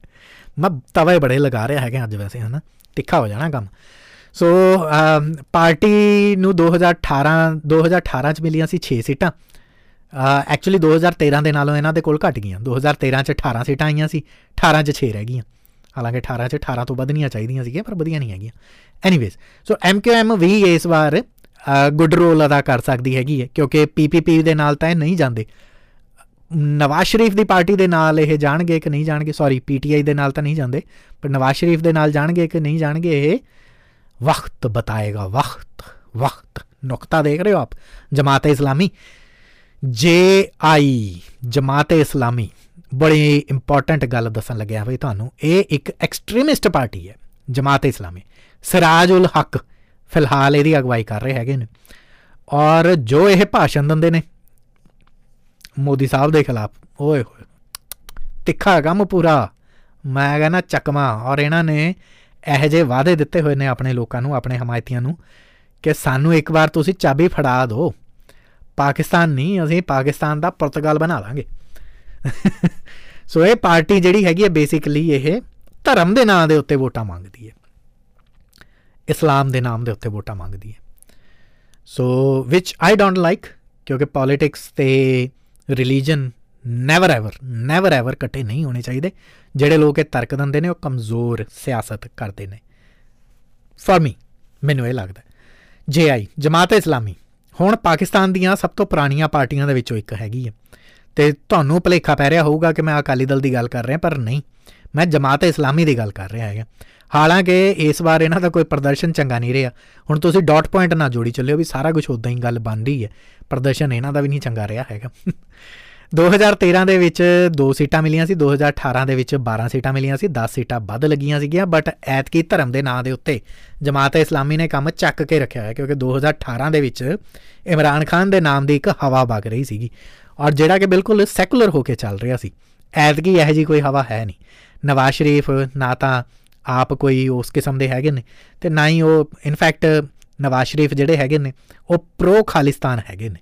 ਸੋ ਇੰਡੀਆ ਦੇ ਨਾਲ ਸੰਬੰਧਾਂ ਦੀ ਗੱਲ ਵੀ ਮੈਂ ਕਰਨੀ ਚਾਹੁੰਦਾ ਹੈਗਾ, ਅੱਗੇ ਚੱਲ ਕੇ ਦੇਖਦਾ ਜੇ ਟਾਈਮ ਲੱਗਦਾ। ਪਖਤੂਨਵਾ ਮਿਲੀ ਆਵਾਮੀ ਪਾਰਟੀ ਦੇ ਬਾਰੇ ਵੀ ਦੱਸ ਦਵਾਂ ਤੁਹਾਡਾ ਥੋੜ੍ਹਾ ਜਿਹਾ। ਇਹ ਵੀ ਪਖਤੂਨ ਨੂੰ ਲੈ ਕੇ, ਜਾਂ ਪਖਤੂਨ ਦਾ ਜਿਹੜਾ ਬਲੋਚਿਸਤਾਨ ਦੇ ਵਿੱਚ ਇੱਕ ਅੰਦੋਲਨ ਚੱਲ ਰਿਹਾ ਹੈਗਾ। ਜਿਵੇਂ ਇਹ ਕਿਹਾ ਜਾਂਦਾ ਹੈਗਾ ਕਿ ਇੰਡੀਆ ਪਾਕਿਸਤਾਨ ਦੇ ਵਿੱਚੋਂ ਬਲੋਚਿਸਤਾਨ ਨੂੰ ਅੱਡ ਕਰਵਾਉਣਾ ਚਾਹੁੰਦਾ ਹੈਗਾ, ਅਤੇ ਬਲੋਚਿਸਤਾਨ ਦੇ ਵਿੱਚ ਜਿਹੜਾ ਮੂਵਮੈਂਟ ਇੱਕ ਚੱਲ ਰਿਹਾ ਉਹਦੇ ਸਭ ਤੋਂ ਮਜ਼ਬੂਤ ਨੇਤਾਵਾਂ ਦੇ ਵਿੱਚੋਂ, ਜਾਂ ਮਜ਼ਬੂਤ ਪਾਰਟੀਆਂ ਦੇ ਵਿੱਚੋਂ ਨੇਤਾਵਾਂ ਦੇ ਵਿੱਚੋਂ ਮਹਿਮੂਦ ਖਾਨ ਅਚਕਜ਼ਈ ਨੇ, ਅਤੇ ਪਾਰਟੀਆਂ ਦੇ ਵਿੱਚੋਂ ਪਖਤੂਨਵਾ ਮਿਲੀ ਆਵਾਮੀ ਪਾਰਟੀ ਹੈਗੀ। ਸੋ ਇਹ ਪਾਰਟੀ ਜਿਹੜੀ ਹੈਗੀ ਹੈ, ਇਹਨੂੰ ਬੇਸਿਕਲੀ ਇਹਨਾਂ ਨੂੰ ਲੈਫਟਿਸਟ ਪਾਰਟੀ ਤੁਸੀਂ ਮੰਨ ਸਕਦੇ ਹੋ। ਇਹਨਾਂ ਦੀ ਥੋੜ੍ਹੀ ਸੋਚ ਲੈਫਟਿਸਟ ਜੀ ਹੈਗੀ ਹੈ, ਖੱਬੇ ਪੱਖੀ ਤਰੀਕੇ ਦੇ ਨਾਲ ਇਹ ਖੇਡਦੇ ਨੇ। ਹਾਲਾਂਕਿ 2018 'ਚ ਖੇਡੇ ਜ਼ਰੂਰ ਸੀਗੇ, ਪਰ ਖੇਡ ਕੇ ਮਿਲਿਆ ਕੁਛ ਨਹੀਂ ਸੀ ਇਹਨਾਂ ਨੂੰ। ਠੰਠਨ ਗੋਪਾਲ ਹਿੱਸੇ ਦੇ ਵਿੱਚ ਕੁਝ ਨਹੀਂ ਆਇਆ, ਇਹਨਾਂ ਦੇ ਕੋਈ ਸੀਟ ਸੂਟ ਨਹੀਂ ਸੀ ਇਹਨਾਂ ਨੇ ਜਿੱਤੀ। ਬਲੂਚਿਸਤਾਨ ਆਵਾਮੀ ਪਾਰਟੀ ਵੀ ਹੈ, ਅਤੇ 2018 ਦੇ ਵਿੱਚ ਇਹ ਪਾਰਟੀ ਨਵੀਂ ਬਣ ਕੇ ਆਈ ਸੀਗੀ। ਅਨਵਰ ਉਲ ਹਕ ਇਹਦੇ ਸੰਸਥਾਪਕ ਸੀਗੇ, ਅਤੇ ਇਹਨਾਂ ਨੇ PTI ਦੇ ਨਾਲ ਗੱਠਜੋੜ ਕੀਤਾ ਸੀਗਾ। ਹਾਲਾਂਕਿ 2013 'ਚ ਇਹਨਾਂ ਨੂੰ ਕੋਈ ਜਿੱਤ ਨਹੀਂ ਸੀ ਮਿਲੀ, ਕੋਈ ਸੀਟ ਨਹੀਂ ਸੀ ਮਿਲੀ। 2018 ਦੇ ਵਿੱਚ ਇਹਨਾਂ ਦੀ ਪਾਰਟੀ ਨੂੰ 4 ਸੀਟਾਂ ਮਿਲ ਗਈਆਂ ਸੀਗੀਆਂ। ਬਾਕੀ ਹੋਰ ਵੀ ਹੈਗੀਆਂ ਨੇ, ਹਕੂਕੇ ਖਲਕ ਪਾਰਟੀ ਹੈ, ਇਸਤਿਹਾਕੇ ਕਮ ਪਾਕਿਸਤਾਨ ਪਾਰਟੀ ਹੈ, IPP ਹੈਗੀ ਹੈ, ਅਵਾਮੀ ਵਰਕਰਸ ਪਾਰਟੀ ਹੈ। ਸੋ ਇਸ ਤਰ੍ਹਾਂ ਪੋਲੀਟੀਕਲ ਪਾਰਟੀਜ਼ ਬਹੁਤ ਹੈਗੀਆਂ ਨੇ, ਬਟ ਕੋਈ ਇੰਨਾ ਜ਼ਿਆਦਾ ਫਰਕ ਨਹੀਂ ਪਾਉਣਗੀਆਂ। ਮੁਹੰਮਦ ਹਨੀਫ ਦਾ ਜਿਹੜਾ ਉਹ ਆਰਟੀਕਲ ਹੈ ਨਾ, ਮੈਂ ਹੂਬਹੂ ਪੜ੍ਹਨ ਲੱਗਿਆ। ਸੋ ਜਿੱਥੇ ਮੈਂ ਕਹਿ ਰਿਹਾ ਹੈਗਾ, ਉੱਥੇ ਮੈਂ ਦਾ ਮਤਲਬ ਮੁਹੰਮਦ ਹਨੀਫ ਹੈ। ਪਾਕਿਸਤਾਨ ਦੇ ਬਹੁਤ ਸੀਨੀਅਰ ਵਲੌਗਰ ਹੈਗੇ ਨੇ, ਰਿਪੋਰਟਰ ਹੈਗੇ ਨੇ, ਰਿਪੋਰਟਿੰਗ ਬਹੁਤ, ਜਰਨਲਿਜ਼ਮ ਬਹੁਤ ਚੰਗਾ ਹੈਗਾ ਇਹਨਾਂ ਦਾ। ਸੋ ਇਹਨਾਂ ਦਾ ਵਲੌਗ ਹੈਗਾ, ਮੈਂ ਪੰਜਾਬੀ ਦੇ ਵਿੱਚ ਤੁਹਾਨੂੰ ਪੜ੍ਹ ਕੇ ਸੁਣਾਉਣਾ। ਕਹਿੰਦੇ ਕੋਈ 6 ਸਾਲ ਪਹਿਲਾਂ ਮੈਂ ਪਹਿਲੀ ਵਾਰ ਪੰਜਾਬੀ ਵਲੌਗ ਕੀਤਾ ਸੀਗਾ, ਉਦੋਂ ਵੀ ਪਾਕਿਸਤਾਨ 'ਚ ਚੋਣਾਂ ਹੋਣ ਵਾਲੀਆਂ ਸੀ। ਮੈਨੂੰ ਐਡੀਟਰਾਂ ਨੇ ਕਿਹਾ ਕਿ ਚੋਣਾਂ 'ਤੇ ਤਜਜ਼ੀਆ ਕਰ ਦਿਓ ਕੋਈ। ਮੈਂ ਕਿਹਾ ਕਿ ਪਹਿਲੀਆਂ ਚੋਣਾਂ ਨੇ, ਇਹ 'ਚ ਕੋਈ ਲੰਬੇ ਚੜੇ ਤਜਜ਼ੀਏ ਦੀ ਕੋਈ ਲੋੜ ਹੈ ਨਹੀਂ, ਅਤੇ ਇਮਰਾਨ ਖਾਨ ਦੇ ਲਈ ਮੈਦਾਨ ਤਿਆਰ ਹੈ। ਇਮਰਾਨ ਖਾਨ ਆਉਣਗੇ, ਪ੍ਰਧਾਨ ਮੰਤਰੀ ਬਣ ਜਾਣਗੇ, ਵਜ਼ੀਰ ਆਜ਼ਮ ਬਣ ਗਏ, ਉਹੀ ਗੱਲ ਹੋ ਗਈ। ਉਦੋਂ ਨਵਾਜ਼ ਸ਼ਰੀਫ ਅਤੇ ਉਹਨਾਂ ਦੀ ਧੀ ਜਿਹੜੀ ਸੀਗੀ ਮਰੀਮ ਨਵਾਜ਼, ਉਹ ਦੋਵੇਂ ਜੇਲ੍ਹ 'ਚ ਸੀਗੇ, ਨਾ ਅਹਿਲ ਸੀਗੇ, ਆਯੋਗ ਜਿਹਨੂੰ ਮਤਲਬ ਕਹਿੰਦੇ ਹੁੰਦੇ ਆ, ਕਿ ਕਾਬਿਲ ਨਹੀਂ ਸੀਗੇ। ਸੋ ਸਾਡੇ ਵਰਦੀ ਵਾਲੇ ਸਿਆਣਿਆਂ ਨੇ ਇਮਰਾਨ ਖਾਨ ਨੂੰ ਵਜ਼ੀਰ ਆਜ਼ਮ ਬਣਾ ਕੇ ਉਹਦੀਆਂ ਅਤੇ ਆਪਣੀਆਂ ਰੀਝਾਂ ਨੂੰ ਰੁਝਾਉਣ ਦੇ ਲਈ ਮਾਹੌਲ ਕੁਛ ਬਣਾਤਾ। ਅਤੇ ਉਦੋਂ ਹੀ ਸੋ ਮਿਰਜ਼ੇ ਸਾਹਿਬ ਵਾਲੀ ਜੱਟੀ ਨੇ ਜਿਹੜੀ ਦੁਆ ਕੀਤੀ ਸੀ, ਜਿਹੜਾ ਮੈਂ ਸ਼ੁਰੂਆਤ ਦੇ ਵਿੱਚ ਤੁਹਾਨੂੰ ਤੁਕਾਂ ਸੁਣਾਈਆਂ ਸੀਗੀਆਂ, ਉਹ ਇਹਨਾਂ ਨੇ ਆਪਣੇ ਵਲੌਗ ਦੇ ਵਿੱਚ ਲਿਖੀਆਂ ਸੀਗੀਆਂ ਕਿ ਹੁਜ਼ਰੇ ਸ਼ਾਹ ਮਕੀਨ ਤੇ ਇੱਕ ਜੱਟੀ ਅਰਜ਼ ਕਰੇ, 5-7 ਮਰਨ ਗੁਆਂਢਣਾ ਤੇ ਰਹਿੰਦੀਆਂ ਨੂੰ ਤਾਪ ਚੜੇ, ਕੁੱਤੀ ਮਰੇ ਫਕੀਰ ਦੀ ਜਿਹੜੀ ਚਾਉਂ ਨਿੱਤ ਕਰੇ ਤੇ ਹੱਟੀ ਸਰੇ ਕਰਾੜ ਦੀ, ਜਿੱਥੇ ਦੀਵਾ ਨਿੱਤ ਬਲੇ ਤੇ ਗਲੀਆਂ ਹੋਣ ਸੁਨੀਆਂ ਵਿੱਚ ਮਿਰਜ਼ਾ ਯਾਰ ਫਿਰੇ। ਹੁਣ ਫਿਰ ਇਲੈਕਸ਼ਨ ਹੈਗੇ ਨੇ, ਸੋ ਮਿਰਜ਼ਾ ਯਾਰ ਇਮਰਾਨ ਖਾਨ ਹੈ ਜਿਹੜਾ, ਉਹ ਤਾਂ ਜੇਲ੍ਹ ਦੇ ਵਿੱਚ ਹੈਗਾ, ਅਤੇ ਜਿਹੜੀਆਂ 5-7 ਗੁਆਂਢਣਾ ਮਰਨ ਦੀ ਦੁਆ ਕਰ ਰਹੀਆਂ ਸੀ ਉਹ ਜ਼ਿੰਦਾ ਹੋ ਗਈਆਂ ਨੇ। ਸਮਝ ਰਹੇ ਹੋ ਨਾ? ਸਮਝ ਰਹੇ ਹੋ। ਚੋਣ ਰੈਲੀਆਂ ਕਰ ਰਹੀਆਂ ਨੇ, ਚੋਣ ਰੈਲੀਆਂ 'ਚ ਲਲਕਾਰੇ ਮਾਰਦੀਆਂ ਪਈਆਂ ਨੇ। ਇਮਰਾਨ ਖਾਨ ਨੂੰ ਨਾ ਸਿਰਫ ਜੇਲ੍ਹ ਹੈ ਬਲਕਿ ਉਹਨਾਂ ਦੇ ਲਈ ਅਦਾਲਤ ਵੀ ਹੁਣ ਜੇਲ੍ਹ ਹੀ ਲੱਗਦੀ ਹੈ। 3 ਸਾਲ ਦੀ ਸਜ਼ਾ ਪਹਿਲਾਂ ਹੀ ਕੱਟ ਚੁੱਕੇ ਨੇ, ਅਤੇ ਪਿਛਲੇ ਹਫ਼ਤੇ ਅਦਾਲਤ ਨੇ ਦੱਸਿਆ ਕਿ ਕੋਈ ਸਾਈਫਰ ਨਾਮ ਦਾ ਸਰਕਾਰੀ ਪੱਤਰ ਤੂੰ ਗੁਆ ਛੱਡਿਆ ਅਤੇ 10 ਸਾਲ ਦੀ ਕੈਦ ਹੋਰ ਲੈ ਚੱਕ। ਅਗਲੇ ਦਿਨ ਘੜੀ ਚੋਰੀ ਕਰਕੇ ਵੇਚਣ ਦਾ ਇਲਜ਼ਾਮ ਲੱਗਿਆ, 14 ਸਾਲ ਦੀ ਹੋਰ। ਫਿਰ ਕਿਹਾ ਕਿ ਤੇਰਾ ਤਾਂ ਵਿਆਹ ਵੀ ਠੀਕ ਨਹੀਂ ਹੋਇਆ, ਆ ਲੈ ਚੱਕ 7 ਸਾਲ ਹੋਰ। ਸੋ ਖਾਨ ਸਾਹਿਬ ਦੇ ਉੱਤੇ ਹੁਣ 150 ਦੇ ਕਰੀਬ ਮੁਕੱਦਮੇ ਹੈਗੇ ਨੇ, ਅਤੇ ਜਿਸ ਸਪੀਡ ਦੇ ਨਾਲ ਇਨਸਾਫ ਹੋ ਰਿਹਾ, ਲੱਗਦਾ ਕਿ ਚੋਣਾਂ ਤੋਂ ਪਹਿਲਾਂ ਖਾਨ ਸਾਹਿਬ ਨੂੰ ਕੋਈ 1,500 ਸਾਲ ਦੀ ਸਜ਼ਾ ਹੋ ਜਾਣੀ ਹੈ ਅਤੇ 2,500 ਮੁਕੱਦਮੇ ਹੋ ਜਾਣੇ ਨੇ। ਪਰ ਸਾਡੇ ਸਿਆਣਿਆਂ ਨੂੰ ਸਜ਼ਾਵਾਂ ਦਿਵਾਉਣ ਤੋਂ ਇਲਾਵਾ ਹੋਰ ਕੋਈ ਕੰਮ ਵੀ ਹੈਗਾ। ਚੋਣਾਂ ਸਿਰ 'ਤੇ ਨੇ, ਉਹਦੀ ਵੀ ਤਿਆਰੀ ਪੂਰੀ ਹੈ। ਖਾਨ ਦਾ ਚੋਣ ਨਿਸ਼ਾਨ ਬੱਲਾ ਸੀਗਾ, ਖੋਹ ਲਿਆ ਹੈਗਾ, ਨਾ ਬੋਲਾ ਬਚਿਆ ਨਾ ਬੋਲ ਬਚੀ। ਇਹ ਗੱਲ ਮੈਂ ਕਹਿ ਰਿਹਾ, ਮੁਹੰਮਦ ਹਨੀਫ ਨਹੀਂ ਕਹਿ ਰਹੇ ਹੈਗੇ। ਯਾਰ ਬਲੌਗ ਬੜਾ ਘੈਂਟ ਹੈਗਾ, ਮੈਨੂੰ ਬਹੁਤ ਵਧੀਆ ਲੱਗ ਰਿਹਾ। ਸੋ ਇਸੇ ਕਰਕੇ ਮੈਂ ਉਹਨਾਂ ਨੂੰ ਉਹਨਾਂ ਦੇ ਸਟਾਈਲ ਦੇ ਵਿੱਚ ਹੀ ਸੁਣਾ ਰਿਹਾ ਕਿ ਜੇ ਉਹ ਸੁਣਾ ਰਹੇ ਹੁੰਦੇ ਤੁਹਾਨੂੰ ਨਿਊਜ਼ ਐਂਡ ਵਿਊਜ਼ ਦੇ ਵਿੱਚ, ਸਪੈਸ਼ਲੀ ਤੁਹਾਡੇ ਲਈ। ਸੋ ਚੋਣਾਂ ਸਿਰ 'ਤੇ ਨੇ, ਤਿਆਰੀਆਂ ਪੂਰੀਆਂ ਹੋ ਚੁੱਕੀਆਂ ਨੇ, ਬੱਲਾ ਖੋਲ੍ਹਿਆ ਗਿਆ, ਪਾਰਟੀ ਟੋਟੇ ਹੋ ਗਿਆ, ਦਿਲ ਟੋਟੇ ਹੋ ਗਿਆ, ਬੰਦੇ ਚੁੱਕੇ ਲੈ ਗਏ ਨੇ। ਵੈਬਸਾਈਟਾਂ ਖੁੱਲ੍ਹਦੀਆਂ ਪਈਆਂ ਨੇ, ਬੰਦ ਹੁੰਦੀਆਂ ਨੇ, ਫਿਰ ਖੁੱਲ੍ਹ ਜਾਂਦੀਆਂ ਨੇ। ਨੌਜਵਾਨਾਂ ਨੂੰ ਇੱਕ ਗੱਲ ਹਾਲੇ ਤੱਕ ਸਮਝ ਨਹੀਂ ਆਈ ਕਿ ਸੋਸ਼ਲ ਮੀਡੀਆ 'ਤੇ ਜਿੰਨੇ ਵੀ ਟਰੈਂਡ ਜਾਂ ਜਿੰਨੀਆਂ ਵੀ ਮੀਮਾਂ ਬਣਾ ਲਓ, ਇੱਥੇ ਪਾਕਿਸਤਾਨ 'ਚ ਇੱਕ ਪੁਰਾਣਾ ਹੀ ਟਰੈਂਡ ਚੱਲਦਾ ਜਿਹਦੇ 'ਚ ਕਿਹਾ ਗਿਆ ਸੀ ਡੰਡਾ ਪੀਰ ਹੈ ਵਿਗੜਿਆਂ ਤਿਗੜਿਆਂ ਦਾ।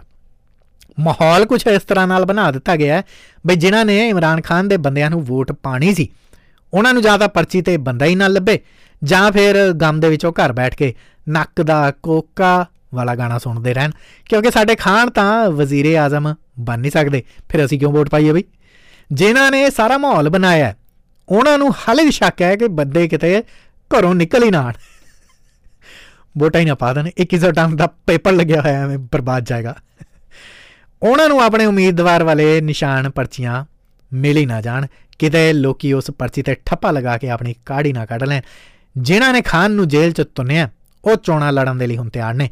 ਇਮਰਾਨ ਖਾਨ ਦੇ ਬਾਰੇ ਤਾਂ ਬਾਹਰੋਂ ਕਹਿੰਦੇ ਨੇ ਕਿ ਦੁਸ਼ਮਣ ਮਰੇ ਤਾਂ ਖੁਸ਼ੀ ਨਾ ਕਰੀਏ, ਸਜਣਾ ਵੀ ਮਰ ਜਾਣਾ, ਪਰ ਨਾਲ ਠੰਡੀਆਂ ਨਸੀਹਤਾਂ ਵੀ ਦੇ ਰਹੇ ਹੈਗੇ ਨੇ। ਪਾਕਿਸਤਾਨ ਦੇ ਪੁਰਾਣੇ ਸਦਰ ਆਸਿਫ ਅਲੀ ਜ਼ਰਦਾਰੀ ਸਾਹਿਬ ਨੇ ਸਭ ਤੋਂ ਜ਼ਿਆਦਾ ਜੇਲ੍ਹ ਦੇ ਵਿੱਚ ਸਮਾਂ ਗੁਜ਼ਾਰਿਆ। ਉਹ ਆਫਰ ਪਾਉਂਦੇ ਸੀਗੇ ਕਿ ਜੇਲ੍ਹ ਸਿਆਸਤਦਾਨਾਂ ਦੀ ਯੂਨੀਵਰਸਿਟੀ ਹੁੰਦੀ ਹੈ। ਇਮਰਾਨ ਖਾਨ ਨੂੰ ਚਾਹੀਦਾ ਹੈ ਕਿ ਜੇਲ੍ਹ 'ਚੋਂ ਕੁਝ ਸਿੱਖ ਕੇ ਆਵੇ, BA ਕਰਕੇ ਆਉਣਗੇ। ਸਾਡੇ ਚੋਣਾਂ ਦੇ ਤਜਜ਼ੀਆ ਨਿਗਾਰ ਤਾਂ ਇਹ ਵੀ ਕਹਿੰਦੇ ਨੇ ਕਿ ਕਰੋੜਾਂ ਨੌਜਵਾਨ ਐਸੇ ਨੇ ਜਿਨ੍ਹਾਂ ਨੇ ਇਸ ਇਲੈਕਸ਼ਨ 'ਚ ਪਹਿਲੀ ਵਾਰ ਵੋਟ ਪਾਉਣੀ ਹੈ। ਉਹਨਾਂ ਨੇ ਧਾਂਦਲੀ ਵਾਲੇ ਚੱਕਰ ਪਹਿਲਾਂ ਕਦੇ ਦੇਖੇ ਨਹੀਂ ਹੈਗੇ। ਉਹ ਆਪਣੇ ਸਮਾਰਟਫੋਨਾਂ ਤੋਂ ਜਾਂ ਆਪਣੀਆਂ ਐਪਸ ਤੋਂ ਜਾਂ WhatsApp ਤੋਂ ਕੋਈ ਨਾ ਕੋਈ ਤਰੀਕਾ ਕੱਢ ਲੈਂਦੇ ਨੇ। ਵੈਸੇ ਇਹ ਜਵਾਨ ਵੋਟਰ ਇਹ ਵੀ ਸੋਚਦੇ ਹੋਣਗੇ ਕਿ ਪਾਕਿਸਤਾਨ 'ਚ ਤਾਂ ਆਦੀ ਮੁਜਰਮ ਹੀ ਵਜ਼ੀਰੇ ਆਜ਼ਮ ਬਣਦਾ ਹੈ, ਜਾਂ ਪਤਾ ਨਹੀਂ ਵਜ਼ੀਰੇ ਆਜ਼ਮ ਬਣ ਕੇ ਹੀ ਆਦੀ ਮੁਜਰਮ ਹੋ ਜਾਂਦਾ। ਕਹਿਣ ਦਾ ਮਤਲਬ ਇਹ ਹੈ ਕਿ ਜਿਹੜਾ ਬੰਦਾ ਜੇਲ੍ਹ ਦੇ ਵਿੱਚ ਹੈ ਉਹ ਪਾਕਿਸਤਾਨ ਦਾ ਪ੍ਰਧਾਨ ਮੰਤਰੀ ਬਣ ਜਾਂਦਾ, ਅਤੇ ਜਿਹੜਾ ਪਾਕਿਸਤਾਨ ਦਾ ਪ੍ਰਧਾਨ ਮੰਤਰੀ ਹੁੰਦਾ ਉਹ ਬਾਅਦ 'ਚ ਜੇਲ੍ਹ ਚਲਾ ਜਾਂਦਾ। ਸੋ ਇਸ ਗੱਲ ਨੂੰ ਹਾਲੇ ਤੱਕ ਸਮਝ ਨਹੀਂ ਲੱਗੀ ਹੈਗੀ ਸੋਸ਼ਲ ਮੀਡੀਆ ਨੂੰ, ਨਾ ਹੀ ਪਾਕਿਸਤਾਨ ਦੇ ਨੌਜਵਾਨਾਂ ਨੂੰ। ਪਿਛਲੀਆਂ ਇਲੈਕਸ਼ਨ ਤੋਂ ਪਹਿਲਾਂ ਇੱਕ ਸਿਆਣੇ ਨੇ ਪੁੱਛਿਆ ਸੀ ਕਿ ਮੈਨੂੰ ਇਹ ਗੱਲ ਸਮਝ ਨਹੀਂ ਆਉਂਦੀ ਕਿ ਇਲੈਕਸ਼ਨ 'ਚ ਆਪਣਾ ਬੰਦਾ ਲਿਆਉਣ ਦੇ ਲਈ ਇੰਨਾ ਕਸ਼ਟ ਕਿਉਂ ਹੋ ਰਿਹਾ, ਕਿਉਂਕਿ ਆਪਣੀ ਮਰਜ਼ੀ ਦਾ ਤਾਂ ਤੁਸੀਂ ਵੀ ਲੈ ਕੇ ਆਉਂਦੇ ਹੋ, ਉਸ ਨਾਲ ਤਾਂ ਗੁਜ਼ਾਰਾ ਨਹੀਂ ਹੋਣਾ। ਨਵਾਜ਼ ਸ਼ਰੀਫ ਨੂੰ ਲੈ ਆਓ, ਇਮਰਾਨ ਖਾਨ ਨੂੰ ਲੈ ਆਓ, ਤੁਸੀਂ ਉਹਦੇ ਨਾਲ ਨਹੀਂ ਟੁਰ ਸਕਣਾ। ਤੁਹਾਨੂੰ ਵਜ਼ੀਰੇ ਆਜ਼ਮ ਬਣਾ ਦਈਏ ਜਾਂ ਮੈਨੂੰ ਬਣਾ ਦਈਏ, ਗੁਜ਼ਾਰਾ ਉਦੋਂ ਵੀ ਨਹੀਂ ਹੋਣਾ। ਇਮਰਾਨ ਖਾਨ ਨੂੰ ਪਿਆਰ ਕਰਨ ਵਾਲਿਆਂ ਨੂੰ ਇੱਕ ਗੱਲ ਯਾਦ ਰੱਖਣੀ ਚਾਹੀਦੀ ਹੈ ਕਿ ਜੇ ਉਹਨਾਂ 'ਤੇ ਹੁਣ ਉਹ ਦਿਨ ਨਹੀਂ ਰਹੇ ਸੱਜਣਾ, ਤਾਂ ਦਿਨ ਇਹ ਵੀ ਨਹੀਂ ਰਹਿਣਗੇ। ਕਿਉਂਕਿ ਆਪਣੇ ਮਿਰਜ਼ੇ ਯਾਦ ਨੂੰ ਕਰਨ ਲੱਗਿਆਂ ਇਹ ਵੀ ਕਹਿੰਦੇ ਨੇ ਕਿ ਮੈਂ ਨੀਲ ਕਢਾਈਆਂ ਨੀਲ ਕਾਂ, ਮੇਰਾ ਤਨ ਮਨ ਨੀਲੋ ਨੀਲ, ਮੈਂ ਸੌਦੇ ਕਿਤੇ ਦਿਲਾਂ ਦੇ ਵਿੱਚ ਧਰ ਲੈ ਨੈਣ ਵਕੀਲ, ਰੱਬ ਰੱਖਾ।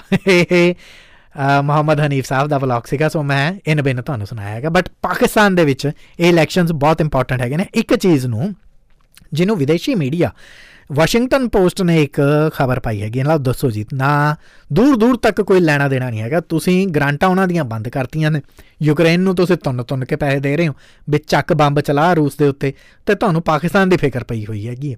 ਅਤੇ ਉਹ ਫਿਕਰ 'ਚ ਕੀ ਉਹਨਾਂ ਨੇ ਲਿਖਿਆ ਹੈਗਾ ਵਾਸ਼ਿੰਗਟਨ ਪੋਸਟ ਨੇ, ਕਹਿੰਦੇ ਕਿ ਜਿਹੜੀ ਇੱਥੇ ਔਰਤਾਂ ਦੀ ਗਿਣਤੀ ਹੈਗੀ ਹੈ ਨਾ, ਔਰਤਾਂ ਦੀ ਵੋਟਰਾਂ ਦੀ ਗਿਣਤੀ ਉਮੀਦਵਾਰਾਂ ਦੀ ਨਹੀਂ, ਉਮੀਦਵਾਰਾਂ ਦੇ ਬਾਰੇ ਤਾਂ ਮੈਂ ਦੱਸਿਆ ਸੀਗਾ ਕਿ 3000 ਦੇ ਕਰੀਬ ਉਮੀਦਵਾਰਾਂ ਜਿਹੜੀਆਂ ਨੇ ਇਸ ਵਾਰ ਪਾਕਿਸਤਾਨ ਦੇ ਵਿੱਚ ਫੀਮੇਲਸ ਹੈਗੀਆਂ ਨੇ, ਜਨਾਨੀਆਂ ਨੇ। ਵੋਟਰਾਂ ਦੀ ਗਿਣਤੀ ਬੜੀ ਇੰਪੋਰਟੈਂਟ ਹੁੰਦੀ ਹੈਗੀ ਆ। ਚਲੋ ਕੋਈ ਪਾਰਟੀ ਆਪਣੇ ਜਿਹੜੀ ਆਪਣੇ ਲਈ ਦਿਖਾਉਣ ਦੇ ਲਈ ਕਿ ਅਸੀਂ ਵੂਮੈਨ ਫਰੈਂਡਲੀ ਹੈਗੇ ਹਾਂ, ਜਿਵੇਂ ਐਨਵਾਇਰਮੈਂਟ ਫਰੈਂਡਲੀ ਹੁੰਦਾ ਨਾ, ਤਾਂ ਉਹ ਔਰਤਾਂ ਨੂੰ ਲੈ ਵੀ ਆਉਣਗੇ, ਪਰ ਵੋਟਾਂ ਪਾਉਣ ਦੇ ਲਈ ਉਹੀ ਪਾਰਟੀਆਂ ਜਿਹੜੀਆਂ ਹੈਗੀਆਂ ਨੇ ਆਪਣੀਆਂ ਜਨਾਨੀਆਂ ਨੂੰ ਅੱਗੇ ਵੀ ਨਹੀਂ ਜਾਣ ਦਿੰਦੀਆਂ। ਸੋ ਵੋਟ ਪਾਉਣ ਵੇਲੇ ਬਹੁਤ ਪਾਬੰਦੀਆਂ ਲੱਗਦੀਆਂ ਹੈਗੀਆਂ ਨੇ। ਕਹਿੰਦੇ ਨੇ ਕਿ ਪਾਕਿਸਤਾਨ ਦਾ ਸ਼ਾਂਗਲਾ ਜ਼ਿਲ੍ਹਾ ਜਦੋਂ 2018 'ਚ ਚੋਣਾਂ ਹੋਈਆਂ ਸੀ ਅਤੇ ਇੰਨੀ ਘੱਟ ਗਿਣਤੀ 'ਚ ਵੋਟਾਂ ਪਾਉਣ ਲਈ ਔਰਤਾਂ ਬਾਹਰੋਂ ਨਿਕਲੀਆਂ ਕਿ ਚੋਣ ਕਮਿਸ਼ਨ ਨੇ ਉੱਥੇ ਚੋਣਾਂ ਹੀ ਰੱਦ ਕਰਤੀਆਂ। ਕਹਿੰਦੇ ਜਨਾਨੀਆਂ ਤਾਂ ਆਈਆਂ ਨਹੀਂ ਵੋਟਾਂ ਪਾਉਣ ਦੇ ਲਈ। ਸੋ ਪਾਕਿਸਤਾਨ ਦੇ ਸਭ ਤੋਂ ਟਰੈਡੀਸ਼ਨਲ ਇਲਾਕਿਆਂ ਦੇ ਵਿੱਚੋਂ ਇੱਕ ਹੈ ਜ਼ਿਲ੍ਹਾ ਸ਼ਾਂਗਲਾ, ਅਤੇ ਉੱਥੇ ਜਨਾਨੀਆਂ ਨੂੰ ਕਿਹਾ ਜਾਂਦਾ ਕਿ ਤੁਸੀਂ ਵੋਟਾਂ ਕਿੱਥੋਂ ਪਾਉਣ, ਜਨਾਨੀ ਹੋ ਤੁਸੀਂ, ਘਰੇ ਬੈਠੋ, ਰੋਟੀ ਟੁੱਕ ਕਰ ਲਓ। ਸ਼ਾਂਗਲਾ ਦੇ ਇਤਿਹਾਸ 'ਚ ਅੱਜ ਤੱਕ ਕਦੇ ਉੱਥੇ ਮਤਲਬ MLA ਤਾਂ ਛੱਡੋ, MP ਤਾਂ ਛੱਡੋ, ਅੱਜ ਤੱਕ ਉੱਥੇ ਕਦੇ ਕੋਈ ਲੋਕਲ ਇਲੈਕਸ਼ਨ ਦੇ ਵਿੱਚ MC ਦੀਆਂ ਚੋਣਾਂ 'ਚ ਵੀ ਕਦੇ ਕੋਈ ਜਨਾਨੀ ਨੂੰ ਖੜਾ ਨਹੀਂ ਕੀਤਾ ਗਿਆ। ਸੋ ਵੋਟਾਂ ਪਾਣੀਆਂ ਤਾਂ ਬਹੁਤ ਦੂਰ ਦੀ ਗੱਲ ਹੈਗੀ ਹੈ। ਰਜਿਸਟਰ ਵੋਟਰਾਂ ਦੇ ਵਿੱਚੋਂ ਅੱਧੀ ਗਿਣਤੀ ਉੱਥੇ ਔਰਤਾਂ ਦੀ ਹੈ। ਮਤਲਬ ਜਿੰਨੇ ਟੋਟਲ ਵੋਟਰ ਹੈਗੇ ਨੇ, ਹਰ ਵਾਰ ਹੁੰਦੇ ਨੇ ਸ਼ਾਂਗਲਾ ਦੇ ਵਿੱਚ, ਵੋਟਰਾਂ ਦੀ ਗਿਣਤੀ ਵੱਧਦੀ ਜਾਂਦੀ ਹੈ। ਹਰ ਵਾਰ ਉੱਥੇ ਫੀਮੇਲ ਵੋਟਰਸ ਦੀ ਗਿਣਤੀ 50% ਹੁੰਦੀ ਹੈ, ਬਟ ਜਿੱਦਣ ਵੋਟਾਂ ਪੈਂਦੀਆਂ ਨੇ ਉੱਦਣ ਜਨਾਨੀਆਂ ਆਉਂਦੀਆਂ ਨਹੀਂ ਹੈਗੀਆਂ। ਸੋ ਉਹ ਜਿਹੜੀ ਰਿਪੋਰਟ ਸੀਗੀ, ਵੈਸੇ ਇਹ ਰਿਪੋਰਟ ਚੰਗੀ ਹੈਗੀ ਹੈ, ਮੈਂ ਨਹੀਂ ਕਹਿ ਰਿਹਾ ਹੈਗਾ ਕਿ ਵਾਸ਼ਿੰਗਟਨ ਪੋਸਟ ਨੇ ਇੱਥੇ ਕੰਮ ਮਾੜਾ ਕੀਤਾ, ਰਿਪੋਰਟ ਬੜੀ ਘੈਂਟ ਦਿੱਤੀ ਹੈ। ਦੇਖੋ ਕਹਿੰਦੇ ਕਿ 3% ਵੋਟਾਂ ਪਈਆਂ ਨੇ ਉੱਥੇ। So that is really bad. 3% ਨਹੀਂ, ਮਤਲਬ ਟੋਟਲ ਵੋਟਾਂ ਨਹੀਂ ਪਈਆਂ, 3% ਜਨਾਨੀਆਂ ਅੱਗੇ ਆਈਆਂ ਹੈਗੀਆਂ ਨੇ। ਸੋ ਫੀਮੇਲਸ ਅੱਗੇ ਨਹੀਂ ਆਉਂਦੀਆਂ ਹੈਗੀਆਂ। ਅੱਛਾ, ਉਹਦੇ ਕਰਕੇ ਇੱਕ ਇਹ ਕਾਰਨ ਵੀ ਇੱਕ ਤਾਂ ਚਲੋ ਜਨਾਨੀਆਂ ਨਹੀਂ ਅੱਗੇ ਆਉਂਦੀਆਂ ਹੈਗੀਆਂ, ਵੋਟਾਂ 'ਚ ਸ਼ਿਰਕਤ ਨਹੀਂ ਕਰਦੀਆਂ, ਉਹ ਤਾਂ ਅੱਡ ਗੱਲ ਹੈਗੀ ਹੈ। ਫਿਰ ਉੱਥੇ ਦੇ ਮੁੱਦੇ ਕਿਹੋ ਜਿਹੇ ਹੁੰਦੇ ਨੇ? ਐਜੂਕੇਸ਼ਨ ਮੁੱਦਾ ਹੀ ਨਹੀਂ ਹੁੰਦਾ ਐਸੇ ਜ਼ਿਲ੍ਹਿਆਂ ਦਾ। ਹੁਣ ਖੈਬਰ ਪਖਤੂਨਵਾ ਸਟੇਟ ਦੀ ਆਪਾਂ ਗੱਲ ਕੀਤੀ ਸੀ, 2018 ਦੇ ਚੋਣ ਨਤੀਜਿਆਂ ਦੇ ਉੱਤੇ ਚੋਣ ਕਮਿਸ਼ਨ ਨੇ, ਜਿਹੜੇ ਪਾਕਿਸਤਾਨ ਦੇ ਇਲੈਕਸ਼ਨ ਕਮਿਸ਼ਨ ਨੇ, ਉਹਨਾਂ ਨੇ ਜਿਹੜੇ ਐਨਾਲਿਸਿਸ ਇਸ਼ੂ ਕੀਤੇ ਸੀਗੇ। ਹੁਣ ਖੈਬਰ ਪਖਤੂਨਵਾ ਦਾ ਇੱਕ ਸ਼ਹਿਰ ਹੈ ਡੇਰਾ ਇਸਮਾਇਲ ਖਾਨ, ਟ੍ਰੈਡੀਸ਼ਨਲ ਟਿਪੀਕਲ ਸ਼ਹਿਰ ਹੈਗਾ। ਕੁੱਲ ਵੋਟਾਂ ਦੇ ਵਿੱਚੋਂ 2.5% ਵੋਟਾਂ ਇੱਥੇ ਜਨਾਨੀਆਂ ਪਾ ਕੇ ਜਾਂਦੀਆਂ ਨੇ। ਯਾਨੀ ਤੁਸੀਂ ਇਹ ਲਗਾ ਲਓ ਕਿ 97% ਜਾਂ 97% ਵੀ ਲਗਾ ਕੇ ਚਲੋ, ਮੋਟਾ 97% ਬੰਦਿਆਂ ਨੇ ਵੋਟਾਂ ਪਾਈਆਂ ਨੇ ਅਤੇ 2-2.5% ਜਨਾਨੀਆਂ ਨੇ, 2.5-3% ਜਨਾਨੀਆਂ ਨੇ ਵੋਟਾਂ ਪਾਈਆਂ ਨੇ। ਸੋ ਇਹ ਤਾਂ ਉੱਥੇ ਹਾਲਾਤ ਹੈਗੇ ਨੇ। ਵਜ਼ੀਰਿਸਤਾਨ, ਉੱਥੇ 10% ਔਰਤਾਂ ਨੇ ਵੋਟਾਂ ਪਾਈਆਂ ਨੇ। ਸੋ ਔਰਤਾਂ ਦੀ ਇੰਨੀ ਘੱਟ ਸ਼ਮੂਲੀਅਤ ਹੁੰਦੀ ਹੈ, ਇਸੇ ਕਰਕੇ ਉੱਥੇ ਚੋਣਾਂ ਰੱਦ ਹੋ ਜਾਂਦੀਆਂ ਨੇ। ਮਰਦਾਂ ਵੱਲੋਂ ਇਜਾਜ਼ਤ ਹੀ ਨਹੀਂ ਦਿੱਤੀ ਜਾਂਦੀ ਹੈਗੀ ਜਨਾਨੀਆਂ ਨੂੰ ਕਿ ਜਾਓ ਵੋਟਾਂ ਪਾਓ। ਔਰ ਲੱਖਾਂ ਦੀ ਆਬਾਦੀ ਵਾਲਾ ਸ਼ਹਿਰ ਹੈਗਾ ਸ਼ਾਂਗਲਾ ਜ਼ਿਲ੍ਹਾ ਹੈਗਾ, ਅਤੇ ਕੁੜੀਆਂ ਦੇ ਲਈ ਇੱਕ ਡਿਗਰੀ ਕਾਲਜ ਹੈ ਅਤੇ ਯੂਨੀਵਰਸਿਟੀ ਤਾਂ ਕੋਈ ਹੈ ਹੀ ਨਹੀਂ ਪੂਰੇ ਡਿਸਟ੍ਰਿਕਟ ਦੇ ਵਿੱਚ।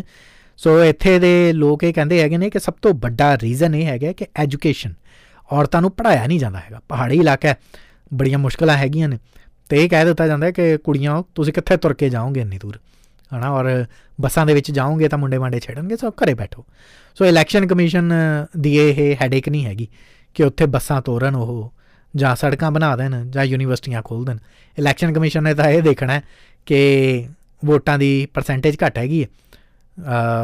50,000 ਜਨਾਨੀਆਂ ਦੀ ਆਬਾਦੀ ਸੀਗੀ ਅਤੇ ਵੋਟਾਂ ਪਾਉਣ ਆਈਆਂ ਨੇ 500।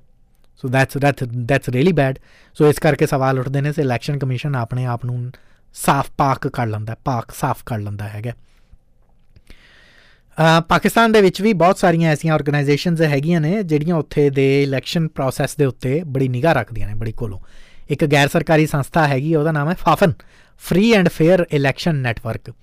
ਸੋ ਫਾਫਨ ਨੇ ਇਹ ਗੱਲ ਦਾ ਅੰਦਾਜ਼ਾ ਲਗਾਇਆ ਕਿ ਉੱਥੇ ਡਰ ਵਾਲਾ ਮਾਹੌਲ ਅਸਲ ਦੇ ਵਿੱਚ ਪੈਦਾ ਕੀਤਾ ਜਾਂਦਾ।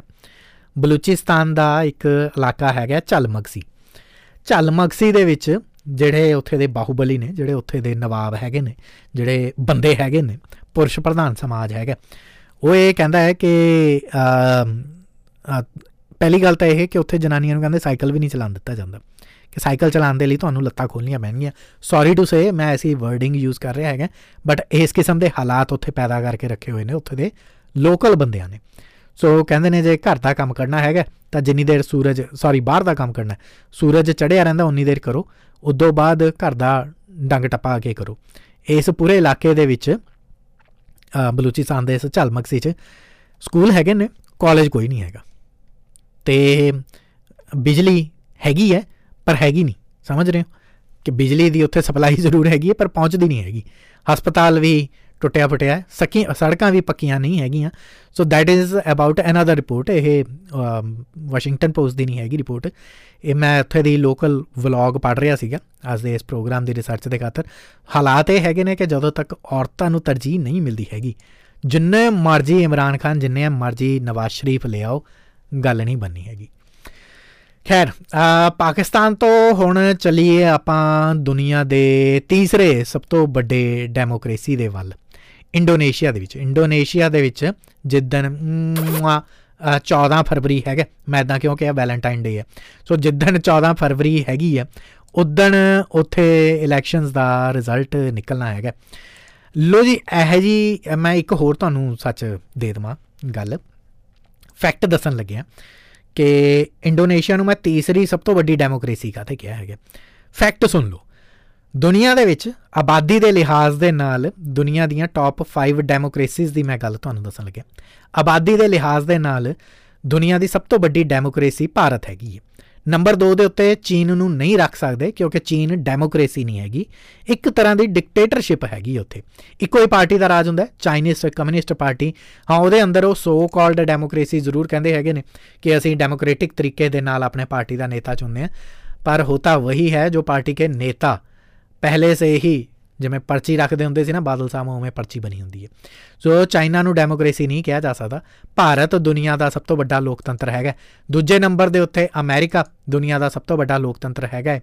ਤੀਸਰੇ ਨੰਬਰ ਦੇ ਉੱਤੇ ਇੰਡੋਨੇਸ਼ੀਆ ਦੁਨੀਆ ਦਾ ਸਭ ਤੋਂ ਵੱਡਾ ਲੋਕਤੰਤਰ ਹੈ। ਸੋ ਹੁਣ ਦੁਨੀਆ ਦੇ ਤੀਸਰੇ ਸਭ ਤੋਂ ਵੱਡੇ ਲੋਕਤੰਤਰ ਦੀ ਅੱਜ ਆਪਾਂ ਗੱਲ ਕਰਨੀ ਹੈਗੀ। ਵੈਸੇ ਇੱਕ ਫੈਕਟ ਸੁਣੋ ਹੈਰਾਨੀ ਵਾਲਾ, ਕਿ ਦੁਨੀਆ ਦੇ ਪਹਿਲੇ 3 ਵੱਡੇ ਲੋਕਤੰਤਰ ਭਾਰਤ, ਅਮਰੀਕਾ ਤੇ ਕੀ ਨਾਮ ਹੈ ਇਹਦਾ, ਇੰਡੋਨੇਸ਼ੀਆ। ਸੋ ਇਹਨਾਂ ਤਿੰਨਾਂ ਦੇ ਵਿੱਚ ਇਸੇ ਸਾਲ ਚੋਣਾਂ ਨੇ। 2024 ਇਸ ਕਰਕੇ ਵੀ ਬਹੁਤ ਕਰੂਸ਼ਲ ਹੈ। ਵੈਸੇ 2023 ਦੇ ਵਿੱਚ ਤੁਹਾਨੂੰ ਦੱਸਤਾ ਸੀ ਕਿ 2024 ਇੱਕ ਐਸਾ ਈਅਰ ਹੋਣ ਜਾ ਰਿਹਾ, ਦੁਨੀਆ ਦੀਆਂ ਸਾਰੀਆਂ ਇੰਪੋਰਟੈਂਟ ਕੰਟਰੀਜ਼ ਦੇ ਵਿੱਚ ਇਲੈਕਸ਼ਨ ਨੇ। ਰਸ਼ੀਆ ਦੇ ਵਿੱਚ ਇਲੈਕਸ਼ਨ ਉਸ ਤਰੀਕੇ ਦੇ ਨਾਲ ਨਹੀਂ ਹੁੰਦੇ ਹੈਗੇ। ਦੁਨੀਆ ਦੀ 6ਵੀਂ ਸਭ ਤੋਂ ਵੱਡੀ ਡੈਮੋਕ੍ਰੇਸੀ ਕਹਾਂਦਾ ਹੈ ਰਸ਼ੀਆ ਆਪਣੇ ਆਪ ਨੂੰ, ਉਸ ਤਰੀਕੇ ਦੇ ਨਾਲ ਨਹੀਂ ਹੁੰਦੇ, ਬਟ ਸਟਿਲ ਰਸ਼ੀਆ ਦੇ ਵਿੱਚ ਵੀ ਇਲੈਕਸ਼ਨ ਹੈਗੇ ਨੇ, ਪਾਰਟੀ ਇਲੈਕਸ਼ਨ ਜਿਹੜੇ ਨੇ। So Bharat number 1, number 2 America, number 3 Indonesia, number 4 ਦੇ ਉੱਤੇ ਬ੍ਰਾਜ਼ੀਲ ਦੁਨੀਆ ਦੀ ਸਭ ਤੋਂ ਵੱਡੀ ਡੈਮੋਕ੍ਰੇਸੀ ਹੈਗੀ, ਉੱਥੇ ਵੀ ਤਾਜ਼ਾ ਚੋਣਾਂ ਹਟੀਆਂ ਨੇ। ਤੇ ਬੰਗਲਾਦੇਸ਼ ਦੁਨੀਆ ਦੀ 5ਵੀਂ ਸਭ ਤੋਂ ਵੱਡੀ ਡੈਮੋਕ੍ਰੇਸੀ ਹੈ। ਹਾਲਾਂਕਿ ਬੰਗਲਾਦੇਸ਼ ਦੇ ਵਿੱਚ ਵੀ ਸ਼ੇਖ ਹਸੀਨਾ ਦੀ ਪਾਰਟੀ ਪਿਛਲੇ ਮਹੀਨੇ ਹੀ ਸੱਤਾ ਦੇ ਵਿੱਚ ਆਈ ਹੈ, ਤੇ ਵਿਰੋਧੀ ਧਿਰ ਦਾ ਇਲਜ਼ਾਮ ਸੀਗਾ ਕਿ ਬੰਗਲਾਦੇਸ਼ ਦੇ ਵਿੱਚ ਸ਼ਰੇਆਮ ਧੱਕਾ ਚੱਲਿਆ ਹੈਗਾ। ਸ਼ੇਖ ਹਸੀਨਾ ਦੀ ਪਾਰਟੀ ਨੇ ਕਿਹਾ ਸੀ ਨਾ, ਡੰਡਾ ਪੀਰ ਦਾ ਫਕੀਰ ਦਾ, ਜਿਹਦਾ ਡੰਡਾ ਉਹਦਾ ਹੀ ਪੀਰ। Back to Indonesia. So Indonesia ਦੇ ਵਿੱਚ ਚੋਣਾਂ ਹੋਣੀਆਂ ਨੇ, ਔਰ ਦੇਸ਼ ਦੇ ਵਿੱਚ ਅੱਧੇ ਤੋਂ ਜ਼ਿਆਦਾ ਜਿਹੜੇ ਵੋਟਰ ਹੈਗੇ ਨੇ ਉਹ ਨੌਜਵਾਨ ਹੈਗੇ ਨੇ। ਸੋ ਨੌਜਵਾਨਾਂ ਦੇ ਕੋਲ ਸਮਾਰਟਫੋਨ ਹੁੰਦੇ ਨੇ, 80% ਦੇ ਕੋਲ ਸਮਾਰਟਫੋਨ ਹੈਗੇ ਨੇ। ਔਰ ਦੁਨੀਆ 'ਚ ਸਭ ਤੋਂ ਜ਼ਿਆਦਾ ਟਿਕਟੌਕ ਯੂਜ਼ਰਸ ਅਮਰੀਕਾ ਤੋਂ ਬਾਅਦ, ਅਮਰੀਕਾ 'ਚ ਰੌਲਾ ਪਿਆ ਇਹਨਾਂ ਦਿਨਾਂ 'ਚ ਟਿਕਟੌਕ ਦਾ, ਅਮਰੀਕਾ ਤੋਂ ਬਾਅਦ ਸਭ ਤੋਂ ਜ਼ਿਆਦਾ ਟਿਕਟੌਕ ਯੂਜ਼ਰਸ ਇੰਡੋਨੇਸ਼ੀਆ 'ਚ ਨੇ। ਔਰ ਰਾਸ਼ਟਰਪਤੀ ਚੋਣਾਂ ਹੋਣੀਆਂ ਨੇ 14 ਫਰਵਰੀ ਨੂੰ। ਸੋ ਟਿਕਟੌਕ ਦੇ ਉੱਤੇ ਇੱਕ ਮੇਲਾ ਲੱਗਿਆ, ਸੜਕਾਂ 'ਤੇ ਤਾਂ ਚਲੋ ਛੱਡੋ। ਆਸਟ੍ਰੇਲੀਆ ਨੇ ਕੱਲ੍ਹ ਦੇ ਦਿਨ ਆਪਣੀ ਟਰੈਵਲ ਵਾਰਨਿੰਗ ਅਪਡੇਟ ਕੀਤੀ ਹੈਗੀ ਕਿ ਜੇ ਤੁਸੀਂ ਇੰਡੋਨੇਸ਼ੀਆ ਜਾ ਰਹੇ ਹੋ, ਸਾਡੇ ਨਾਰਥ ਦੇ ਵਿੱਚ ਪੈ ਜਾਂਦਾ ਆਸਟ੍ਰੇਲੀਆ ਦੇ, ਅਤੇ ਜੇ ਉੱਥੇ ਜਾ ਰਹੇ ਹੈਗੇ ਹੋ ਤਾਂ ਧਿਆਨ ਦੇ ਨਾਲ ਟਰੈਵਲ ਕਰਿਓ, ਕਿਉਂਕਿ ਉੱਥੇ ਇਲੈਕਸ਼ਨਸ ਹੋ ਰਹੇ ਹੈਗੇ ਨੇ। ਸੋ ਪ੍ਰੋਟੈਸਟ ਹੁੰਦੇ ਨੇ ਇਹਨਾਂ ਦਿਨਾਂ ਦੇ ਵਿੱਚ, ਬੜਾ ਕੁਛ ਹੁੰਦਾ ਹੈਗਾ।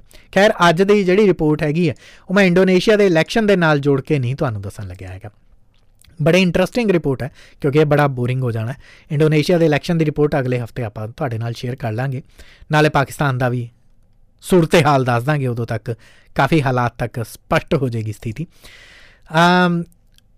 ਇੰਡੋਨੇਸ਼ੀਆ ਦੇ ਨਾਲ ਜੁੜੀ ਜਿਹੜੀ ਮੈਂ ਖਬਰ ਤੁਹਾਨੂੰ ਦੱਸਣ ਲੱਗਿਆ ਉਹ ਇਹ ਹੈਗੀ ਹੈ ਕਿ ਇੰਡੋਨੇਸ਼ੀਆ ਦੇ ਵਿੱਚ ਇਲੈਕਸ਼ਨ ਇਸ ਸਾਲ ਹੋਣੇ ਨੇ। ਜੋਕੋ ਵਿਦੋਦੋ ਰਾਸ਼ਟਰਪਤੀ ਨੇ, ਉਹ ਡੈਫੀਨੇਟਲੀ ਨਹੀਂ ਆਉਣਗੇ, ਕਿਉਂਕਿ ਲਗਾਤਾਰ 2 ਸਾਲ ਤੋਂ ਰਾਸ਼ਟਰਪਤੀ ਬਣ ਰਹੇ ਨੇ, ਅਤੇ ਇੰਡੋਨੇਸ਼ੀਆ ਦੇ ਕਾਨੂੰਨ ਦੇ ਮੁਤਾਬਕ ਲਗਾਤਾਰ 3 ਸਾਲ ਰਾਸ਼ਟਰਪਤੀ ਨਹੀਂ ਬਣ ਸਕਦੇ ਤੁਸੀਂ।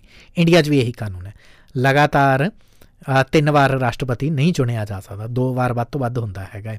ਪ੍ਰਧਾਨ ਮੰਤਰੀ ਜਿੰਨੀ ਮਰਜ਼ੀ ਵਾਰ ਚੁਣ ਲਓ। ਰਾਸ਼ਟਰਪਤੀ ਤਾਂ ਹਾਲਾਂਕਿ ਇੰਡੀਆ ਦੇ ਵਿੱਚ ਸਟੈਂਪ ਹੈਗੀ ਹੈ ਨਾ, ਇੱਕ ਰਬੜ ਸਟੈਂਪ ਹੈ। ਇੰਡੋਨੇਸ਼ੀਆ 'ਚ ਇਹੋ ਜਿਹਾ ਨਹੀਂ ਹੈਗਾ ਹਾਲਾਤ। ਇੰਡੋਨੇਸ਼ੀਆ ਦੇ ਵਿੱਚ ਰਾਸ਼ਟਰਪਤੀ ਸਾਰੇ ਦੇਸ਼ ਨੂੰ ਚਲਾਉਂਦਾ ਹੈ। ਇਨਫੈਕਟ ਅਮਰੀਕਾ ਦੇ ਵਿੱਚ ਵੀ ਇਹੀ ਰੂਲ ਹੈ, ਕੰਟੀਨਿਊ 2 ਵਾਰ ਹੀ ਇੱਕ ਉਮੀਦਵਾਰ ਜਿਹੜਾ ਉਹ ਰਾਸ਼ਟਰਪਤੀ ਬਣ ਸਕਦਾ। ਜੇ ਟਰੰਪ ਸਾਹਿਬ ਪਹਿਲੀ ਵਾਰ ਚੋਣਾਂ ਜਿੱਤੇ ਸੀ, ਉਹ ਤੋਂ ਬਾਅਦ ਦੂਸਰੀ ਵਾਰ ਵੀ ਪਿਛਲੇ ਇਲੈਕਸ਼ਨ ਜਿੱਤੇ ਜਾਂਦੇ, ਤਾਂ ਇਸ ਵਾਰ ਟਰੰਪ ਨਾ ਆਉਂਦਾ। ਅਤੇ ਐਨੀਵੇਜ਼ ਅਮਰੀਕਾ ਦੀਆਂ ਇਲੈਕਸ਼ਨ ਫੇਰ ਆ ਜਾਂਦੀਆਂ ਨੇ ਮੂੰਹ ਦੇ ਉੱਤੇ। ਅੱਗੇ ਵੱਧਦੇ ਹਾਂ ਇੰਡੋਨੇਸ਼ੀਆ ਦੇ ਵੱਲ। ਇੰਡੋਨੇਸ਼ੀਆ ਦੀ ਅੱਜ ਜਿਹੜੀ ਗੱਲ ਆਪਾਂ ਕਰਨੀ ਹੈਗੀ, ਉਹ ਗੱਲ ਕਰਨੀ ਹੈਗੀ ਹੈ ਜਕਾਰਤਾ ਦੀ। ਰਾਜਧਾਨੀ ਹੈ, ਤੁਸੀਂ ਸਾਰੇ ਜਾਣਦੇ ਹੈਗੇ ਹੋ। ਬਾਲੀ ਵੈਸੇ ਬਹੁਤ ਜਾਂਦੇ ਹੈਗੇ, ਤੁਸੀਂ ਗੇੜੇ ਬਹੁਤ ਕੱਢਦੇ ਹੋ, ਬਟ ਅੱਜ ਆਪਾਂ ਬਾਲੀ ਦੀ ਗੱਲ ਨਹੀਂ ਕਰ ਰਹੇ, ਜਕਾਰਤਾ ਦੀ ਗੱਲ ਕਰ ਰਹੇ ਹੈਗੇ। ਜਕਾਰਤਾ ਇੰਡੋਨੇਸ਼ੀਆ ਦੀ ਰਾਜਧਾਨੀ ਹੈ, ਪਰ ਹੁਣ ਇੰਡੋਨੇਸ਼ੀਆ ਦੇ ਵਿੱਚ ਜਿਹੜੇ ਇਲੈਕਸ਼ਨਸ ਦੇ ਵਿੱਚ ਅਲੱਗ-ਅਲੱਗ ਮੁੱਦੇ ਨੇ, ਉਹਨਾਂ ਦੇ ਵਿੱਚ ਜਕਾਰਤਾ ਵੀ ਇੱਕ ਮੁੱਦਾ ਪਿਛਲੀ ਵਾਰ ਸੀਗਾ, ਹੁਣ ਤਾਂ ਨਹੀਂ ਹੈਗਾ, ਕਿਉਂਕਿ ਹੁਣ ਤਾਂ ਦੇਸ਼ ਦੇ ਵਿੱਚ ਇੱਕ ਕਾਨੂੰਨ ਪਾਸ ਕਰਤਾ ਹੈਗਾ। ਜਕਾਰਤਾ ਨੂੰ ਦੇਸ਼ ਦੀ ਰਾਜਧਾਨੀ ਨੂੰ ਬਦਲਿਆ ਜਾ ਰਿਹਾ, ਇੱਕ ਹੋਰ ਸ਼ਹਿਰ ਵਸਾਇਆ ਜਾ ਰਿਹਾ ਅਤੇ ਉਸ ਦੀ ਰਾਜਧਾਨੀ ਬਣਾਈ ਜਾ ਰਹੀ ਹੈਗੀ। ਦੁਨੀਆ 'ਚ ਸਿਰਫ 8 ਐਸੇ ਦੇਸ਼ ਨੇ ਜਿਨ੍ਹਾਂ ਨੇ ਹੁਣ ਤੱਕ ਆਪਣੀਆਂ ਰਾਜਧਾਨੀਆਂ ਨੂੰ ਬਦਲਿਆ ਹੈ, ਯਾਨੀ ਪਹਿਲਾਂ ਉਹਨਾਂ ਦਾ ਰਾਜਧਾਨੀ ਸ਼ਹਿਰ ਕੋਈ ਹੋਰ ਹੁੰਦਾ ਸੀ, ਹੁਣ ਉਹ ਕੋਈ ਹੋਰ ਹੋ ਗਿਆ। ਇਹ ਮੈਂ ਆਧੁਨਿਕ ਜ਼ਮਾਨੇ ਦੀ ਗੱਲ ਕਰ ਰਿਹਾ। ਪੁਰਾਤਨ ਜ਼ਮਾਨੇ 'ਚ ਤਾਂ ਅੰਗਰੇਜ਼ਾਂ ਦੇ ਕਾਲ ਵੇਲੇ ਤਾਂ ਸਾਡਾ ਵੀ ਪਹਿਲਾਂ ਕੋਲਕਾਤਾ ਹੁੰਦਾ ਸੀਗਾ, ਫਿਰ ਦਿੱਲੀ ਆ ਗਿਆ। ਮੈਂ ਆਧੁਨਿਕ ਜ਼ਮਾਨੇ ਦੀ ਗੱਲ ਕਰ ਰਿਹਾ, ਲਗਭਗ 1920 ਤੋਂ ਲੈ ਲਓ, ਦੂਸਰੀ ਆਲਮੀ ਜੰਗ ਤੋਂ ਫਸਟ ਵਰਲਡ ਵਾਰ ਤੋਂ ਬਾਅਦ ਜੋ ਹਾਲਾਤ ਬਣੇ ਹੈਗੇ ਨੇ ਦੁਨੀਆ ਭਰ ਦੇ ਵਿੱਚ, ਉਹਨੂੰ ਲੈ ਕੇ ਮੈਂ ਤੁਹਾਨੂੰ ਦੱਸ ਰਿਹਾ ਹੈਗਾ ਕਿ ਕੀ ਇਸ ਵਕਤ ਵਰਲਡ ਵਾਈਡ ਕਿਹੜੇ ਦੇਸ਼ਾਂ ਨੇ ਆਪਣੀਆਂ ਰਾਜਧਾਨੀਆਂ ਬਦਲੀਆਂ। ਅਫਰੀਕਨ ਕੰਟਰੀ ਹੈ ਨਾਈਜੀਰੀਆ, ਜ਼ਿਆਦਾਤਰ ਅਫਰੀਕਨ ਕੰਟਰੀਜ਼ ਨੇ, ਉਹਨਾਂ 'ਚ ਨਾਈਜੀਰੀਆ ਦੀ ਗੱਲ ਕਰ ਲੈਂਦੇ ਹਾਂ। 1991 ਤੱਕ ਨਾਈਜੀਰੀਆ ਦੀ ਰਾਜਧਾਨੀ ਹੁੰਦੀ ਸੀ ਲਾਗੋਸ ਸ਼ਹਿਰ ਇੱਥੇ ਦੀ ਰਾਜਧਾਨੀ ਹੁੰਦਾ ਸੀ। ਹੁਣ ਅੰਬੂਜਾ ਨਹੀਂ, ਸੀਮੈਂਟ ਅੰਬੂਜਾ ਨਹੀਂ, ਅਬੂਜਾ, ABUJA, ਜਿਵੇਂ ਕਹਿੰਦੇ ਹੁੰਦੇ ਆ ਨਾ ਕਿ ਛੋਟੇ ਬੱਚੇ ਦੇ ਟੌਫੀਆਂ ਮੁੱਕ ਜਾਣ ਅਤੇ ਉਹ ਆਪਣੇ ਡੈਡੀ ਨੂੰ ਕਹੇ ਵੀ ਜਾਓ ਟੌਫੀਆਂ ਲੈ ਕੇ ਆਓ, ਤਾਂ ਉਹ ਕਹੇ ਵੀ ਅਬੂਜਾ ਜਾ ਟੌਫੀਆਂ ਲੈ ਕੇ ਆ, ਅਬੂਜਾ। ਸੋ ਉਹ ਇਹਨਾਂ ਦੀ ਰਾਜਧਾਨੀ ਦਾ ਨਾਮ ਹੈਗਾ। ਦੇਖੋ ਸਮਝਾਉਣਾ ਕਿੰਨਾ ਸੌਖਾ ਹੈ, ਹੁਣ ਤੁਹਾਨੂੰ ਸਮਝ ਆ ਗਿਆ। ਨਾਈਜੀਰੀਆ ਗਰੀਬ ਦੇਸ਼ ਹੈਗਾ, ਇਹਨਾਂ ਦੀ ਡੈਮੋਕ੍ਰੇਸੀ ਸਥਿਰ ਨਹੀਂ ਹੈਗੀ, ਪਰ ਇਹਨਾਂ ਦੀ ਰਾਜਧਾਨੀ ਵੀ ਸਥਿਰ ਨਹੀਂ ਹੈਗੀ। ਪਹਿਲਾਂ ਲਾਗੋਸ ਹੁੰਦਾ ਸੀ, ਹੁਣ ਅਬੂਜਾ ਬਣ ਗਿਆ। ਕੁਇਕਲੀ ਜੇ ਮੈਂ ਫਟਾਫਟ ਦੱਸ ਦੇਵਾਂ ਦੁਨੀਆ ਦੇ 8 ਦੇਸ਼ ਕਿਹੜੇ ਹੈਗੇ ਨੇ। ਦੂਸਰਾ ਦੇਸ਼ ਮਿਆਂਮਾਰ, ਜਿੱਥੇ ਇਸ ਵਕਤ ਫੌਜ ਦਾ ਰਾਜ ਚੱਲ ਰਿਹਾ ਹੈਗਾ। ਆਂਗ ਸਾਨ ਸੀਚੂ ਦਾ ਤਖਤਾ ਪਲਟ ਕਰਤਾ ਸੀਗਾ, ਉਹਨਾਂ ਦੀ ਲੋਕਤੰਤਰੀ ਤਰੀਕੇ ਦੇ ਨਾਲ ਚੁਣੀ ਹੋਈ ਸਰਕਾਰ ਸੀ। ਬਾਅਦ 'ਚ ਫੌਜ ਆਈ, ਫੌਜ ਕਹਿੰਦੀ ਕਿ ਸਾਨੂੰ ਤੁਹਾਡੀ ਇਲੈਕਸ਼ਨ 'ਤੇ ਭਰੋਸਾ ਨਹੀਂ ਹੈਗਾ, ਜਾਓ ਪਰਾਂ, ਅਸੀਂ ਹੁਣ ਇਸ ਦੇਸ਼ ਦੇ ਉੱਤੇ ਰਾਜ ਕਰਾਂਗੇ। ਸੋ ਫੌਜ ਨੇ ਰਾਜ ਕਰਨਾ ਸ਼ੁਰੂ ਕਰਤਾ ਸੀਗਾ। ਮਿਆਂਮਾਰ ਦੀ ਰਾਜਧਾਨੀ ਮੇਰੇ ਪਿਆਂ ਰੰਗੂਨ, ਵਹਾਂ ਸੇ ਕੀਆ ਹੈ ਟੈਲੀਫੋਨ ਕਿ ਹਮਾਰੀ ਰਾਜਧਾਨੀ ਬਦਲ ਗਈ ਹੈ। ਸੋ ਪਹਿਲਾਂ ਰੰਗੂਨ ਹੁੰਦੀ ਸੀਗੀ, ਜਦੋਂ ਪੁਰਾਣੇ ਹਿੰਦੀ ਫਿਲਮਾਂ 'ਚ ਗਾਣੇ ਆਉਂਦੇ ਹੁੰਦੇ ਸੀਗੇ। 2005 ਤੱਕ ਰੰਗੂਨ ਸੀਗਾ, ਬਾਅਦ ਦੇ ਵਿੱਚ ਇਹਦਾ ਨਾਮ ਵੀ ਬਦਲ ਦਿੱਤਾ ਗਿਆ। ਯੋਗੀ ਸਾਹਿਬ ਨੇ ਨਹੀਂ, ਉੱਥੋਂ ਦੀ ਸਰਕਾਰ ਨੇ ਬਦਲਿਆ ਸੀ, ਯੰਗੂਨ ਕਰਤਾ ਸੀਗਾ, ਪਰ ਹੁਣ ਰਾਜਧਾਨੀ ਬਦਲ ਦਿੱਤੀ ਗਈ ਹੈ। ਯੋਗੀ ਸਾਹਿਬ ਨੇ ਨਹੀਂ, ਉੱਥੋਂ ਦੀ ਸਰਕਾਰ ਨੇ ਬਦਲੀ ਹੈ। ਨੇਪੀਡਾ ਹੁਣ ਜਿਹੜਾ ਉੱਥੇ ਦਾ ਸ਼ਹਿਰ ਹੈਗਾ। ਜਿਵੇਂ ਛੋਟਾ ਬੱਚਾ ਕਵੇ ਵੀ ਮੇਰਾ ਨੈਪੀ ਚੇਂਜ ਕਰ ਦਿਓ, ਫਿਰ ਉਹ ਕਵੇ ਵੀ ਨੈਪੀਡਾ, ਇੱਥੇ ਮੇਰਾ ਨੈਪੀ ਡਾ, ਫਿਰ ਉਹਦੇ 'ਤੇ ਮੈਨੂੰ ਬਿਠਾ, ਫਿਰ ਮੇਰਾ ਨੈਪੀ ਚੇਂਜ ਕਰ। ਸੋ ਦੇਖੋ ਮੈਂ ਕਿਵੇਂ ਸਮਝਾ ਰਿਹਾ ਹੈਗਾ ਤੁਹਾਨੂੰ। ਦੁਨੀਆ ਦੇ ਕਈ ਸ਼ਹਿਰ ਸਮਝਣੇ ਇੰਨੇ ਸੌਖੇ ਨਹੀਂ ਹੁੰਦੇ ਹੈਗੇ। ਜਿਵੇਂ ਮਿਆਂਮਾਰ ਆਪਣੇ ਆਪ ਦੇ ਵਿੱਚ ਹੀ ਨਾਮ ਬਦਲਿਆ ਹੋਇਆ। ਮੈਂ ਜਦੋਂ ਛੋਟਾ ਹੁੰਦਾ ਸੀਗਾ ਉਦੋਂ ਇਸ ਕੰਟਰੀ ਦਾ ਨਾਮ ਬਰਮਾ ਹੁੰਦਾ ਸੀਗਾ, ਬਲਕਿ ਸਾਡੇ ਤਾਂ ਮੁਹੱਲੇ ਦਾ ਨਾਮ ਹੀ ਬਰਮਾ ਵਾਲਾ ਮੁਹੱਲਾ ਸੀਗਾ। ਅਤੇ ਰਸ਼ੀਆ ਦੇ ਵਿੱਚ ਵੀ ਨਾਟ ਮੈਨੀ ਪੀਪਲ ਨੋ ਕਿ ਰਸ਼ੀਆ ਦੀ ਵੀ ਰਾਜਧਾਨੀ ਇੱਕ ਟਾਈਮ ਤੱਕ ਸੈਂਟ ਪੀਟਰਸਬਰਗ ਸੀਗੀ।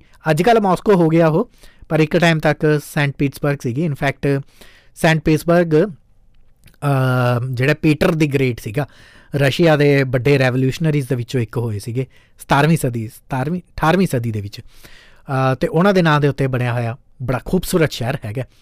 ਯੂਕਰੇਨ ਜੇ ਬੰਬ ਨਾ ਚਲਾਵੇ। ਅੱਜ ਪਾਕਿਸਤਾਨ ਦੀ ਗੱਲ ਕੀਤੀ ਹੈ, ਇਨਫੈਕਟ ਉਹਨਾਂ 8 ਦੇਸ਼ਾਂ ਦੇ ਵਿੱਚ ਪਾਕਿਸਤਾਨ ਵੀ ਹੈਗਾ।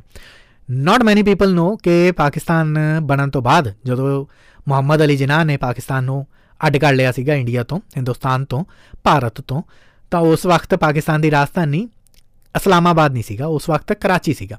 ਇਸਲਾਮਾਬਾਦ ਤਾਂ ਇੱਕ ਨਵਾਂ ਵਸਾਇਆ ਗਿਆ ਸ਼ਹਿਰ ਹੈਗਾ ਨਾ, ਬਾਅਦ ਦੇ ਵਿੱਚ ਫਿਰ ਵਸਾਇਆ ਗਿਆ ਇਹਨੂੰ। ਸੋ 1961 ਦੇ ਵਿੱਚ ਇਹਦੀ ਉਸਾਰੀ ਮੁਕੰਮਲ ਹੋ ਗਈ ਸੀਗੀ, ਅਤੇ ਉਦੋਂ ਤੋਂ ਫਿਰ ਇਸਲਾਮਾਬਾਦ ਹੈਗਾ। ਬ੍ਰਾਜ਼ੀਲ ਦੀ ਜਿਹੜੀ ਪ੍ਰਪੋਜ਼ਡ ਹੈ, ਬ੍ਰਾਜ਼ੀਲ ਦਾ ਇੱਕ ਪ੍ਰਪੋਜ਼ਲ ਗਿਆ ਹੋਇਆ ਕਿ ਜਿਹੜੀ ਰਾਜਧਾਨੀ ਸੀਗੀ ਉਹਨੂੰ ਬਦਲ ਕੇ ਰੀਓ ਡੀ ਜਨੇਰੀਓ ਨੂੰ ਕੈਪੀਟਲ ਬਣਾ ਦਿੱਤਾ ਜਾਵੇ। 1950s ਦੇ ਵਿੱਚ ਪ੍ਰਪੋਜ਼ਲ ਗਿਆ ਸੀਗਾ, ਅਤੇ ਪ੍ਰਪੋਜ਼ਲ ਪਾਸ ਹੋ ਜਾਂਦਾ। ਅਤੇ ਆਸਕਰ ਨੇਮੇਅਰ ਬ੍ਰਾਜ਼ੀਲ ਵਾਲੇ ਫੁੱਟਬਾਲ ਪਲੇਅਰ ਨਹੀਂ, ਅਤੇ ਆਸਕਰ ਨੇਮੇਅਰ ਇਹ 60s ਦੇ ਜ਼ਮਾਨੇ ਦੇ ਵਿੱਚ ਆਰਕੀਟੈਕਟ ਹੋਏ ਨੇ। ਉਹਨਾਂ ਨੇ ਫਿਰ ਰੀਓ ਡੀ ਜਨੇਰੀਓ ਨੂੰ ਰਾਜਧਾਨੀ ਬਣਾਤਾ ਸੀ। ਕਜ਼ਾਖਸਤਾਨ ਇੰਡੀਆ ਦੇ ਨਾਲ ਕਿਸੇ ਟਾਈਮ ਤੱਕ ਕਜ਼ਾਖਸਤਾਨ ਦੀ ਬਾਰਡਰ ਲੱਗਦੀ ਹੁੰਦੀ ਸੀਗੀ, ਜਦੋਂ ਇੰਡੀਆ ਅਫਗਾਨਿਸਤਾਨ ਤੱਕ ਹੁੰਦਾ ਸੀਗਾ।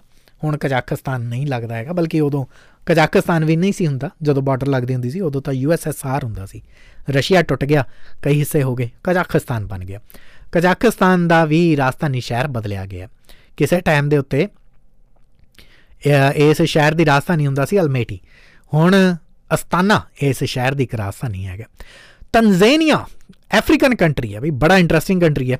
ਮੈਨੂੰ ਕਿਸੇ ਟਾਈਮ ਤੱਕ ਇਹ ਲੱਗਦਾ ਹੁੰਦਾ ਸੀਗਾ ਮੈਂ ਤਨਜ਼ੇਨੀਆ ਇੱਕ ਵਾਰ ਜ਼ਰੂਰ ਜਾਣਾ। ਤਨਜ਼ੇਨੀਆ ਦੀ ਜਦੋਂ ਆਪਾਂ ਗੱਲ ਕਰਦੇ ਹੈਗੇ ਹਾਂ ਤਾਂ ਤਨਜ਼ੇਨੀਆ ਦਾ ਮਤਲਬ ਉੱਥੇ ਦਾ ਰਾਜਧਾਨੀ ਸ਼ਹਿਰ ਦਾਰ ਇਸਲਾਮ, ਪਰ ਹੁਣ ਦਾਰ ਇਸਲਾਮ ਉੱਥੇ ਦੀ ਰਾਜਧਾਨੀ ਨਹੀਂ ਰਿਹਾ, ਹੁਣ ਡੋਡਮਾ ਉੱਥੇ ਦੀ ਰਾਜਧਾਨੀ ਬਣ ਚੁੱਕਿਆ ਹੈਗਾ। ਅੰਬੈਸੀਆਂ ਅੰਬੂਸੀਆਂ ਸਾਰੀਆਂ ਉੱਥੇ ਹੀ ਬਣਾਤੀਆਂ ਨੇ। ਇਸੇ ਤਰੀਕੇ ਦੇ ਨਾਲ ਆਈਵਰੀ ਕੋਸਟ ਹੈਗਾ, ਆਈਵਰੀ ਕੋਸਟ ਦਾ ਸਭ ਤੋਂ ਬੜਾ ਸ਼ਹਿਰ ਕਮਰਸ਼ੀਅਲ ਕੈਪੀਟਲ ਅਬਿਜਾਨ ਜਿਹੜਾ ਹੈਗਾ ਹੁਣ ਉੱਥੇ ਦੀ ਕੈਪੀਟਲ ਬਣ ਚੁੱਕਿਆ ਹੈਗਾ। ਸੋ ਇਹ ਥੀ ਜਾਣਕਾਰੀਆਂ ਦੁਨੀਆ ਦੇ 8 ਦੇਸ਼ ਜਿਨ੍ਹਾਂ ਨੇ ਆਪੋ ਆਪਣੀਆਂ ਰਾਜਧਾਨੀਆਂ ਬਦਲੀਆਂ ਨੇ। ਹੁਣ ਇੰਡੋਨੇਸ਼ੀਆ ਵੀ ਆਪਣੀ ਰਾਜਧਾਨੀ ਬਦਲਣ ਜਾ ਰਿਹਾ। ਉਹਦੇ ਕਈ ਕਾਰਨ ਹੈਗੇ ਨੇ। ਰਾਸ਼ਟਰਪਤੀ ਜੋਕੋ ਵਿਦੋਦੋ ਨੇ ਇਸ ਪੂਰੀ ਯੋਜਨਾ ਨੂੰ ਅੰਜਾਮ ਦਿੱਤਾ ਹੈਗਾ ਏ, ਅਤੇ ਪਿਛਲੇ ਲੰਮੇ ਟਾਈਮ ਤੋਂ ਲੱਗੇ ਹੋਏ ਸੀਗੇ, ਅਤੇ ਹੁਣ ਤਾਂ ਉਹ ਰਾਸ਼ਟਰਪਤੀ ਨਹੀਂ ਰਹੇ ਹੈਗੇ, ਪਰ ਉਹਨਾਂ ਦੇ ਨਾਅਰਿਆਂ ਦੇ ਬਾਵਜੂਦ ਵੀ ਇੰਡੋਨੇਸ਼ੀਆ ਦਾ ਜਿਹੜਾ ਰਾਜਧਾਨੀ ਸ਼ਹਿਰ ਹੈਗਾ ਏ ਉਹ ਜਕਾਰਤਾ ਤੋਂ ਲਗਭਗ 800 ਮੀਲ ਦੂਰ ਹੈਗਾ। ਅਗਸਤ 2024 ਤੱਕ ਦੀ ਡੈਡਲਾਈਨ ਦਿੱਤੀ ਗਈ ਹੈਗੀ ਹੈ ਕਿ ਇੰਡੋਨੇਸ਼ੀਆ ਦੀ ਰਾਜਧਾਨੀ ਬਦਲਣ ਦੇ ਲਈ ਕਾਨੂੰਨ ਪਾਸ ਹੋਣ ਤੋਂ ਬਾਅਦ ਹੀ ਕੰਸਟਰਕਸ਼ਨ ਦਾ ਕੰਮ ਜ਼ੋਰ ਸ਼ੋਰ ਨਾਲ ਸ਼ੁਰੂ ਹੋ ਗਿਆ ਸੀ। ਅਗਸਤ 2024 ਤੱਕ ਇਹਦਾ ਪਹਿਲਾ ਫੇਜ਼ ਕੰਪਲੀਟ ਕਰ ਦਿੱਤਾ ਜਾਵੇ, ਇੱਕ ਡੈਡਲਾਈਨ ਲੈ ਕੇ ਰੱਖੀ ਗਈ ਹੈ। ਰਾਸ਼ਟਰਪਤੀ ਚੋਣਾਂ ਸਿਰ 'ਤੇ ਹੈਗੀਆਂ ਨੇ, ਅਤੇ ਇੰਡੋਨੇਸ਼ੀਆ ਦਾ ਜਿਹੜਾ ਨੈਸ਼ਨਲ ਰਿਸਰਚ ਸੈਂਟਰ ਹੈ ਉਹਨਾਂ ਦੇ ਇੱਕ ਪ੍ਰੋਫੈਸਰ ਹੈਗੇ ਨੇ ਅਤੀਕਾ ਨੂਰ ਅਲਾਮੀ, ਉਹਨਾਂ ਨੇ ਇਹ ਗੱਲ ਕਹੀ ਸੀਗੀ ਕਿ 1945 ਦੇ ਵਿੱਚ ਜਦੋਂ ਇੰਡੋਨੇਸ਼ੀਆ ਆਜ਼ਾਦ ਹੋਇਆ ਸੀ, ਭਾਰਤ ਤੋਂ 2 ਸਾਲ ਪਹਿਲਾਂ ਹੋਇਆ ਸੀ, ਉਦੋਂ ਤੋਂ ਹੀ ਜਕਾਰਤਾ ਇੰਡੋਨੇਸ਼ੀਆ ਦੀ ਰਾਜਧਾਨੀ ਰਿਹਾ। ਕਦੇ ਕਿਸੇ ਨੇ ਸੋਚਿਆ ਨਹੀਂ ਸੀ। ਹਾਂ, ਇਸ ਮੁੱਦੇ ਦੇ ਉੱਤੇ ਗੱਲ ਜ਼ਰੂਰ ਰਹਿ ਕੇ ਹੁੰਦੀ ਰਹੀ ਸੀਗੀ, ਪਰ ਇੰਡੋਨੇਸ਼ੀਆ ਦੇ ਜਿਹੜੇ ਪਹਿਲੇ ਰਾਸ਼ਟਰਪਤੀ ਸੀ ਡਾਕਟਰ ਸੁਕਰੋਨੋ, ਉਹਨਾਂ ਨੇ ਉਸ ਵਕਤ ਇੰਡੋਨੇਸ਼ੀਆ ਨੂੰ ਰਾਜਧਾਨੀ ਤਾਂ ਐਕਸੈਪਟ ਕਰ ਲਿਆ ਸੀਗਾ, ਪਰ ਇਸ ਗੱਲ ਦੇ ਉੱਤੇ ਇੱਕ ਜਿਵੇਂ ਤੁਣਕਾ ਜ਼ਰੂਰ ਮਾਰ ਗਏ ਸੀਗੇ ਵੀ ਬਹੁਤਾ ਚਿਰ ਅਸੀਂ ਜਕਾਰਤਾ ਨੂੰ ਰਾਜਧਾਨੀ ਨਹੀਂ ਰੱਖ ਸਕਦੇ। ਉਹ ਤੋਂ ਬਾਅਦ ਰਾਸ਼ਟਰਪਤੀ ਸੁਹਾਰਤੋ ਆਉਂਦੇ ਨੇ, ਉਹਨਾਂ ਨੇ ਵੀ ਇਹ ਗੱਲ ਕੀਤੀ ਕਿ ਜਕਾਰਤਾ ਇੰਡੋਨੇਸ਼ੀਆ ਦੀ ਰਾਜਧਾਨੀ ਨਹੀਂ ਹੋ ਸਕਦਾ, ਅਸੀਂ ਜਕਾਰਤਾ ਦੇ ਨੇੜੇ ਇੱਕ ਹੋਰ ਸ਼ਹਿਰ ਵਸਾਉਣ ਦੇ ਉੱਤੇ ਵਿਚਾਰ ਕਰ ਰਹੇ ਹਾਂ। ਉਹਨਾਂ ਦੀ ਸਰਕਾਰ ਆਈ ਅਤੇ ਫਿਰ ਗਈ, ਸ਼ਹਿਰ ਕਦੇ ਬਸਿਆ ਨਹੀਂ। 2019 ਦੇ ਵਿੱਚ ਇੰਡੋਨੇਸ਼ੀਆ ਦੀ ਸਰਕਾਰ ਨੇ ਇਹਦੇ 'ਤੇ ਅਮਲ ਕਰਨ ਦਾ ਫੈਸਲਾ ਕੀਤਾ। ਉਦੋਂ ਸਾਰੇ ਸਰਕਾਰੀ ਦਫ਼ਤਰਾਂ ਨੂੰ ਨਵੀਂ ਰਾਜਧਾਨੀ 'ਚ ਲਿਜਾਣ ਦਾ ਐਲਾਨ ਇਹਨਾਂ ਨੇ ਕੀਤਾ, ਔਰ ਪਹਿਲਾ ਕਦਮ ਇਹ ਸੀਗਾ ਔਰ ਇਹਦੇ ਕਾਰਨ ਵੀ ਕਈ ਰਹੇ ਹੈਗੇ ਨੇ। ਪਹਿਲਾ ਕਦਮ ਕੀ ਸੀ ਉਹ ਵੀ ਮੈਂ ਦੱਸਦਾ। ਕਾਰਨ ਇਹ ਰਹੇ ਹੈਗੇ ਨੇ ਕਿ ਜਕਾਰਤਾ ਦੇ ਉੱਤੇ ਟ੍ਰੈਫਿਕ ਬਹੁਤ ਜ਼ਿਆਦਾ ਵੱਧ ਰਿਹਾ ਹੈਗਾ, ਵਰਲਡ ਕਲਾਸ ਸਿਟੀ ਹੈਗਾ, 1 ਕਰੋੜ 10 ਲੱਖ ਲੋਕ ਇੱਥੇ ਰਹਿੰਦੇ ਹੈਗੇ ਨੇ, ਔਰ ਦੁਨੀਆ ਦਾ ਸਭ ਤੋਂ ਸੰਘਣੀ ਆਬਾਦੀ ਵਾਲੇ ਸ਼ਹਿਰਾਂ ਦੇ ਵਿੱਚੋਂ ਇੱਕ ਹੈਗਾ। ਪਲੱਸ ਜਕਾਰਤਾ ਦੀਆਂ ਪ੍ਰੋਬਲਮਸ ਕਈ ਨੇ, ਪਾਪੂਲੇਸ਼ਨ ਹੀ ਨਹੀਂ ਹੈਗੀ, ਟ੍ਰੈਫਿਕ ਵੱਧ ਰਿਹਾ, ਪੋਲਿਊਸ਼ਨ ਵੱਧ ਰਿਹਾ ਹੈਗਾ, ਸਾਹ ਲੈਣ ਦੇ ਵਿੱਚ ਲੋਕਾਂ ਨੂੰ ਦਿੱਕਤਾਂ ਆ ਰਹੀਆਂ ਨੇ, ਬੜੇ ਲੋਕ ਸਾਹ ਦੀਆਂ ਬਿਮਾਰੀਆਂ ਦੇ ਨਾਲ ਗ੍ਰਸਤ ਹੋ ਰਹੇ ਨੇ। ਪਾਣੀ ਜਿਹੜਾ ਨਦੀਆਂ ਇੱਥੇ ਇਸ ਸ਼ਹਿਰ ਦੇ ਵਿੱਚੋਂ ਗੁਜ਼ਰਦੀਆਂ ਹੈਗੀਆਂ ਨੇ, ਉਹਨਾਂ ਦਾ ਪਾਣੀ ਕਰਪਟ ਹੋ ਚੁੱਕਿਆ, ਪੂਰੀ ਤਰ੍ਹਾਂ ਦੇ ਨਾਲ ਪੋਲਿਊਟ ਹੋ ਚੁੱਕਿਆ ਹੈਗਾ।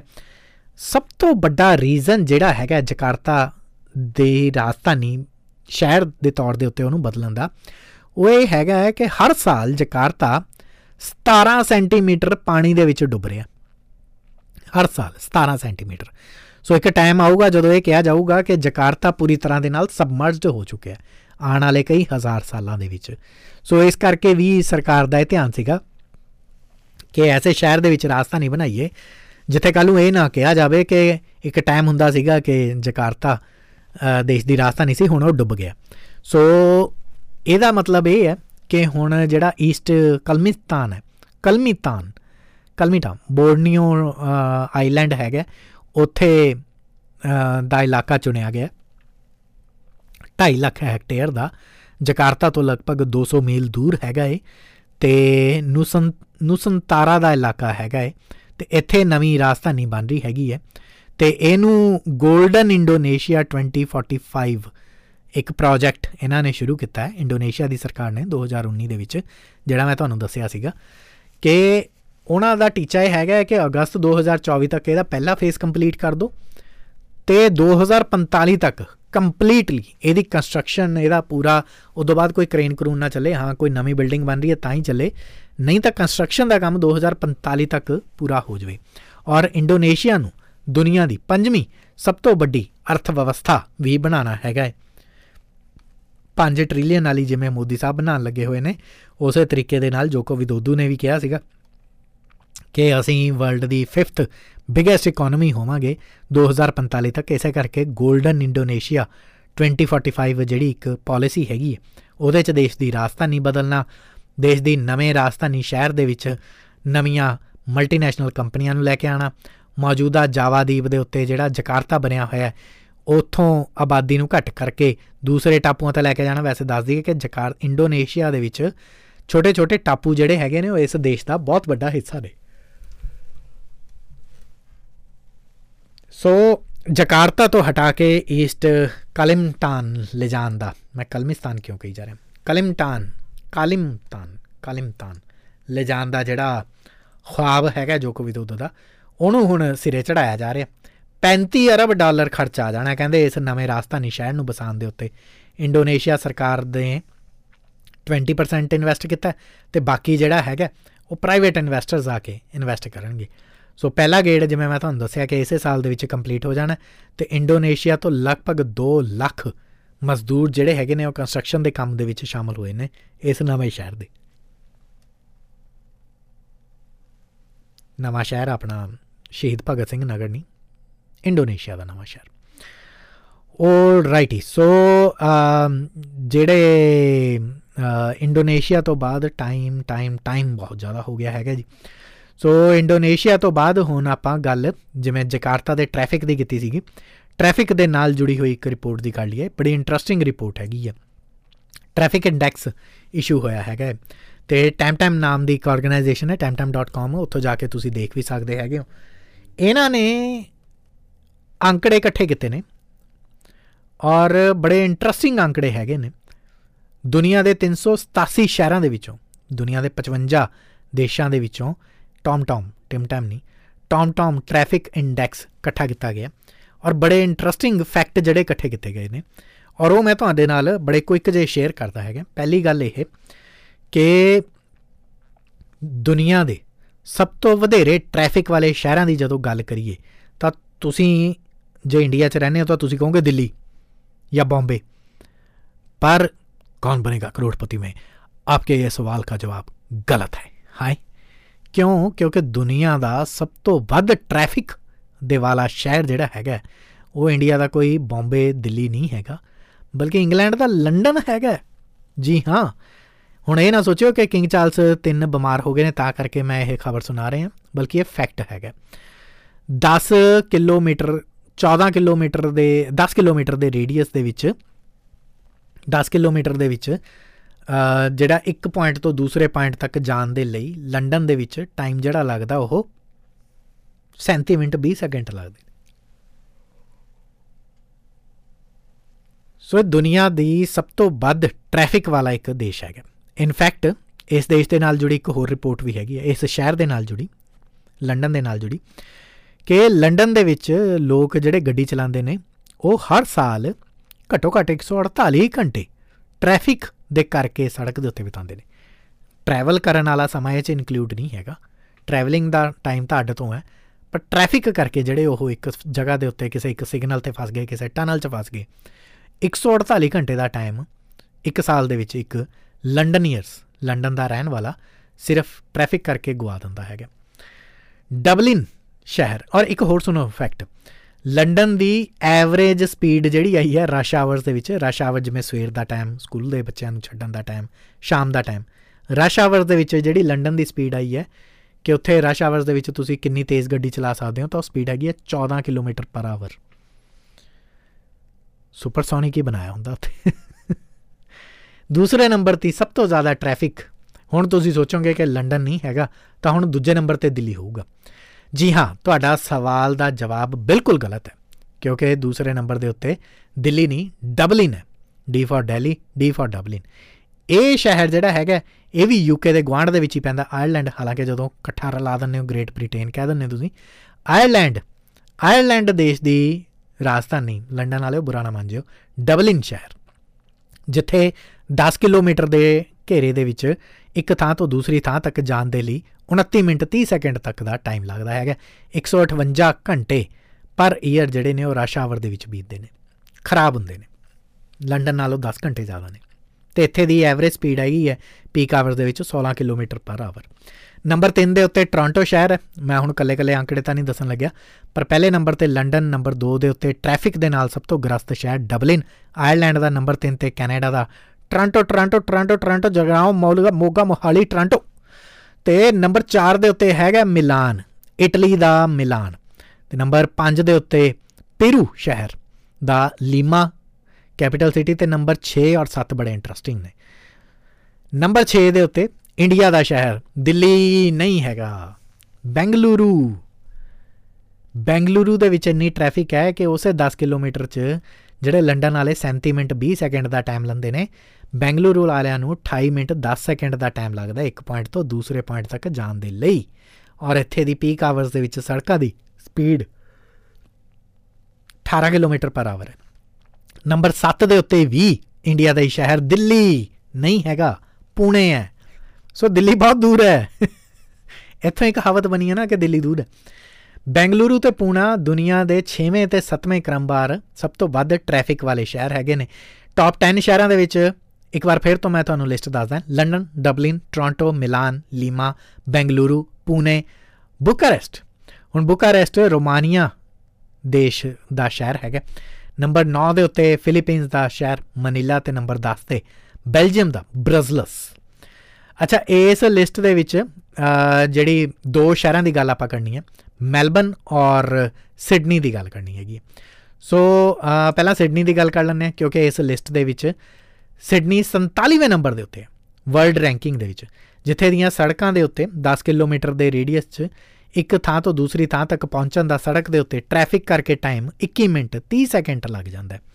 ਟ੍ਰੈਫਿਕ ਕਰਕੇ ਲੋਕ 83 ਘੰਟੇ ਸਾਲ ਦੇ ਜਿਹੜੇ ਹੈਗੇ ਨੇ ਉਹ ਕੰਜੈਸ਼ਨ ਦੇ ਵਿੱਚ ਬਿਤਾਉਂਦੇ ਨੇ। ਉੱਦਾਂ 203 ਘੰਟੇ ਸੜਕਾਂ ਦੇ ਉੱਤੇ ਡਰਾਈਵ ਕਰਦੇ ਹੋਏ ਬਿਤਾ ਦਿੰਦੇ ਨੇ।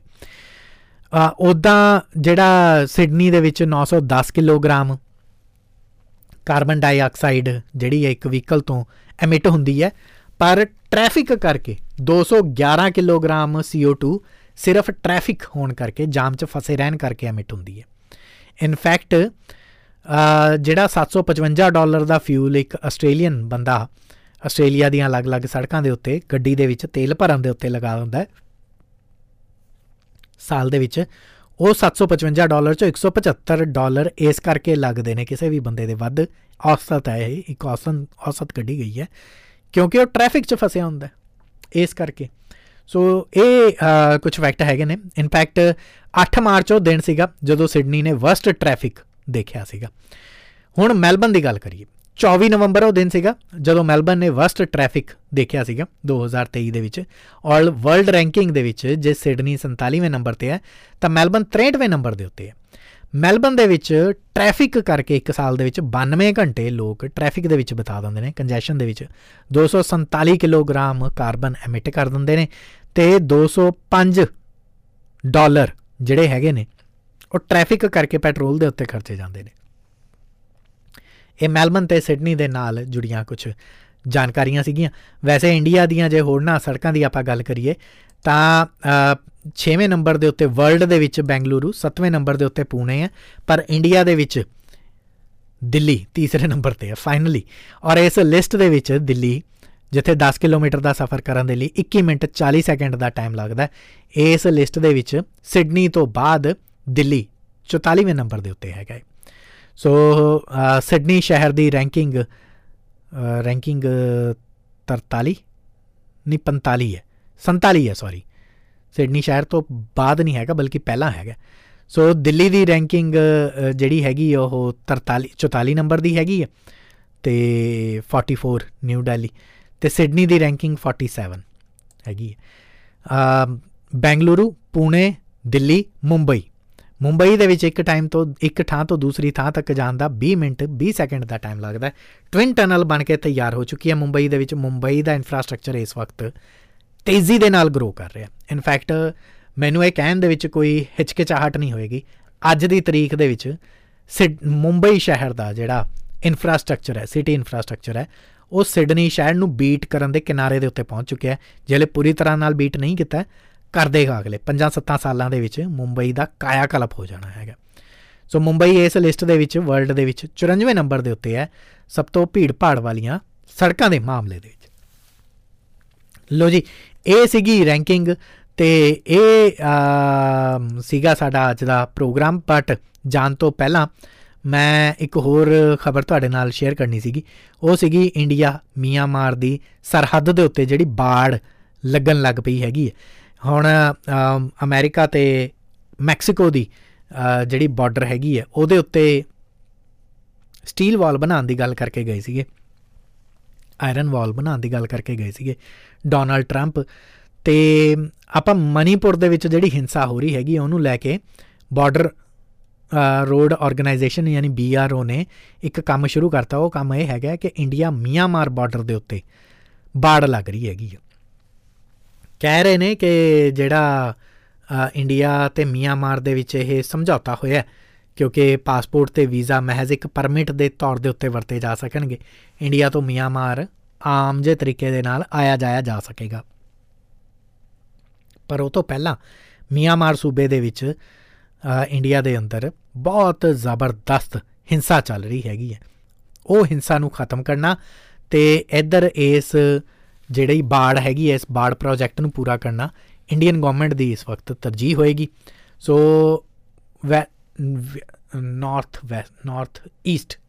ਨਾਰਥ ਈਸਟ ਦੇ ਇਹ ਸੂਬੇ ਨੇ, ਪੂਰਬੋਤਰ ਕਹਿ ਲੈਂਦੇ ਆ ਹਿੰਦੀ 'ਚ, ਉੱਤਰ ਪੂਰਬ ਦੇ ਰਾਜ ਅਰੁਣਾਚਲ ਪ੍ਰਦੇਸ਼ ਦੇ ਵਿੱਚੋਂ 520 ਕਿਲੋਮੀਟਰ ਦੀ ਬਾਰਡਰ ਲੱਗਦੀ ਹੈ ਮਿਆਂਮਾਰ ਦੇ ਨਾਲ। ਨਾਗਾਲੈਂਡ 'ਚ 215 ਕਿਲੋਮੀਟਰ ਦੀ, ਮਣੀਪੁਰ 'ਚ ਲਗਭਗ 400 ਕਿਲੋਮੀਟਰ ਦੀ, ਮਿਜ਼ੋਰਮ ਦੇ ਵਿੱਚ 510 ਕਿਲੋਮੀਟਰ ਦੀ, ਕੁੱਲ 1643 ਕਿਲੋਮੀਟਰ ਲੰਬੀ ਮਿਆਂਮਾਰ ਦੇ ਨਾਲ ਇੰਡੀਆ ਦੀ ਸਰਹੱਦ ਲੱਗਦੀ ਹੈ। ਇਹਦੇ 'ਚੋਂ 1472 ਕਿਲੋਮੀਟਰ ਲੰਮਾ ਜਿਹੜਾ ਕੰਮ ਹੈਗਾ ਏ ਉਹਨੂੰ ਪੂਰਾ ਕਰ ਲਿਆ ਗਿਆ ਬਾੜ ਲੱਗਣ ਦਾ। ਵੈਸੇ ਜਾਣ ਤੋਂ ਪਹਿਲਾਂ ਇੱਕ ਹੋਰ ਫੈਕਟ ਦੱਸ ਜਾਣਾ ਤੁਹਾਨੂੰ, ਦੁਨੀਆ ਦੀਆਂ ਸਭ ਤੋਂ ਲੰਮੀਆਂ ਚੌੜੀਆਂ ਬਾਰਡਰਸ ਕਿਹੜੇ ਦੇਸ਼ਾਂ ਦੀਆਂ ਹੈਗੀਆਂ ਨੇ। ਸਭ ਤੋਂ ਵੱਡੀ ਬਾਰਡਰ ਦੁਨੀਆ ਦੀ ਜੇ ਦੋ ਆਪਸੀ ਦੇਸ਼ਾਂ ਦੇ ਵਿੱਚ ਹੈਗੀਆਂ ਨੇ ਤਾਂ ਉਹ ਕੈਨੇਡਾ ਅਤੇ USA ਦੀਆਂ ਨੇ। ਕੈਨੇਡਾ ਔਰ USA ਆਪਸ ਦੇ ਵਿੱਚ 8893 ਕਿਲੋਮੀਟਰ ਦੀ ਬਾਰਡਰ ਸ਼ੇਅਰ ਕਰਦੇ ਨੇ। ਰਸ਼ੀਆ ਅਤੇ ਕਜ਼ਾਖਸਤਾਨ ਦੀ ਬਾਰਡਰ 6846 ਕਿਲੋਮੀਟਰ ਹੈ, 6800 ਕਿਲੋਮੀਟਰ। ਕੈਨੇਡਾ ਅਮਰੀਕਾ ਦੀ ਲਗਭਗ 8800 ਤੋਂ ਉੱਤੇ, ਅਤੇ ਰਸ਼ੀਆ ਕਜ਼ਾਖਸਤਾਨ ਦੀ 6800, ਅਰਜਨਟੀਨਾ ਅਤੇ ਚੀਨ ਦੀ ਬਾਰਡਰ 5300 ਕਿਲੋਮੀਟਰ, ਮੰਗੋਲੀਆ ਅਤੇ ਚਾਈਨਾ ਦੀ 4677 ਕਿਲੋਮੀਟਰ। ਇੰਡੀਆ ਅਤੇ ਬੰਗਲਾਦੇਸ਼ ਦੀ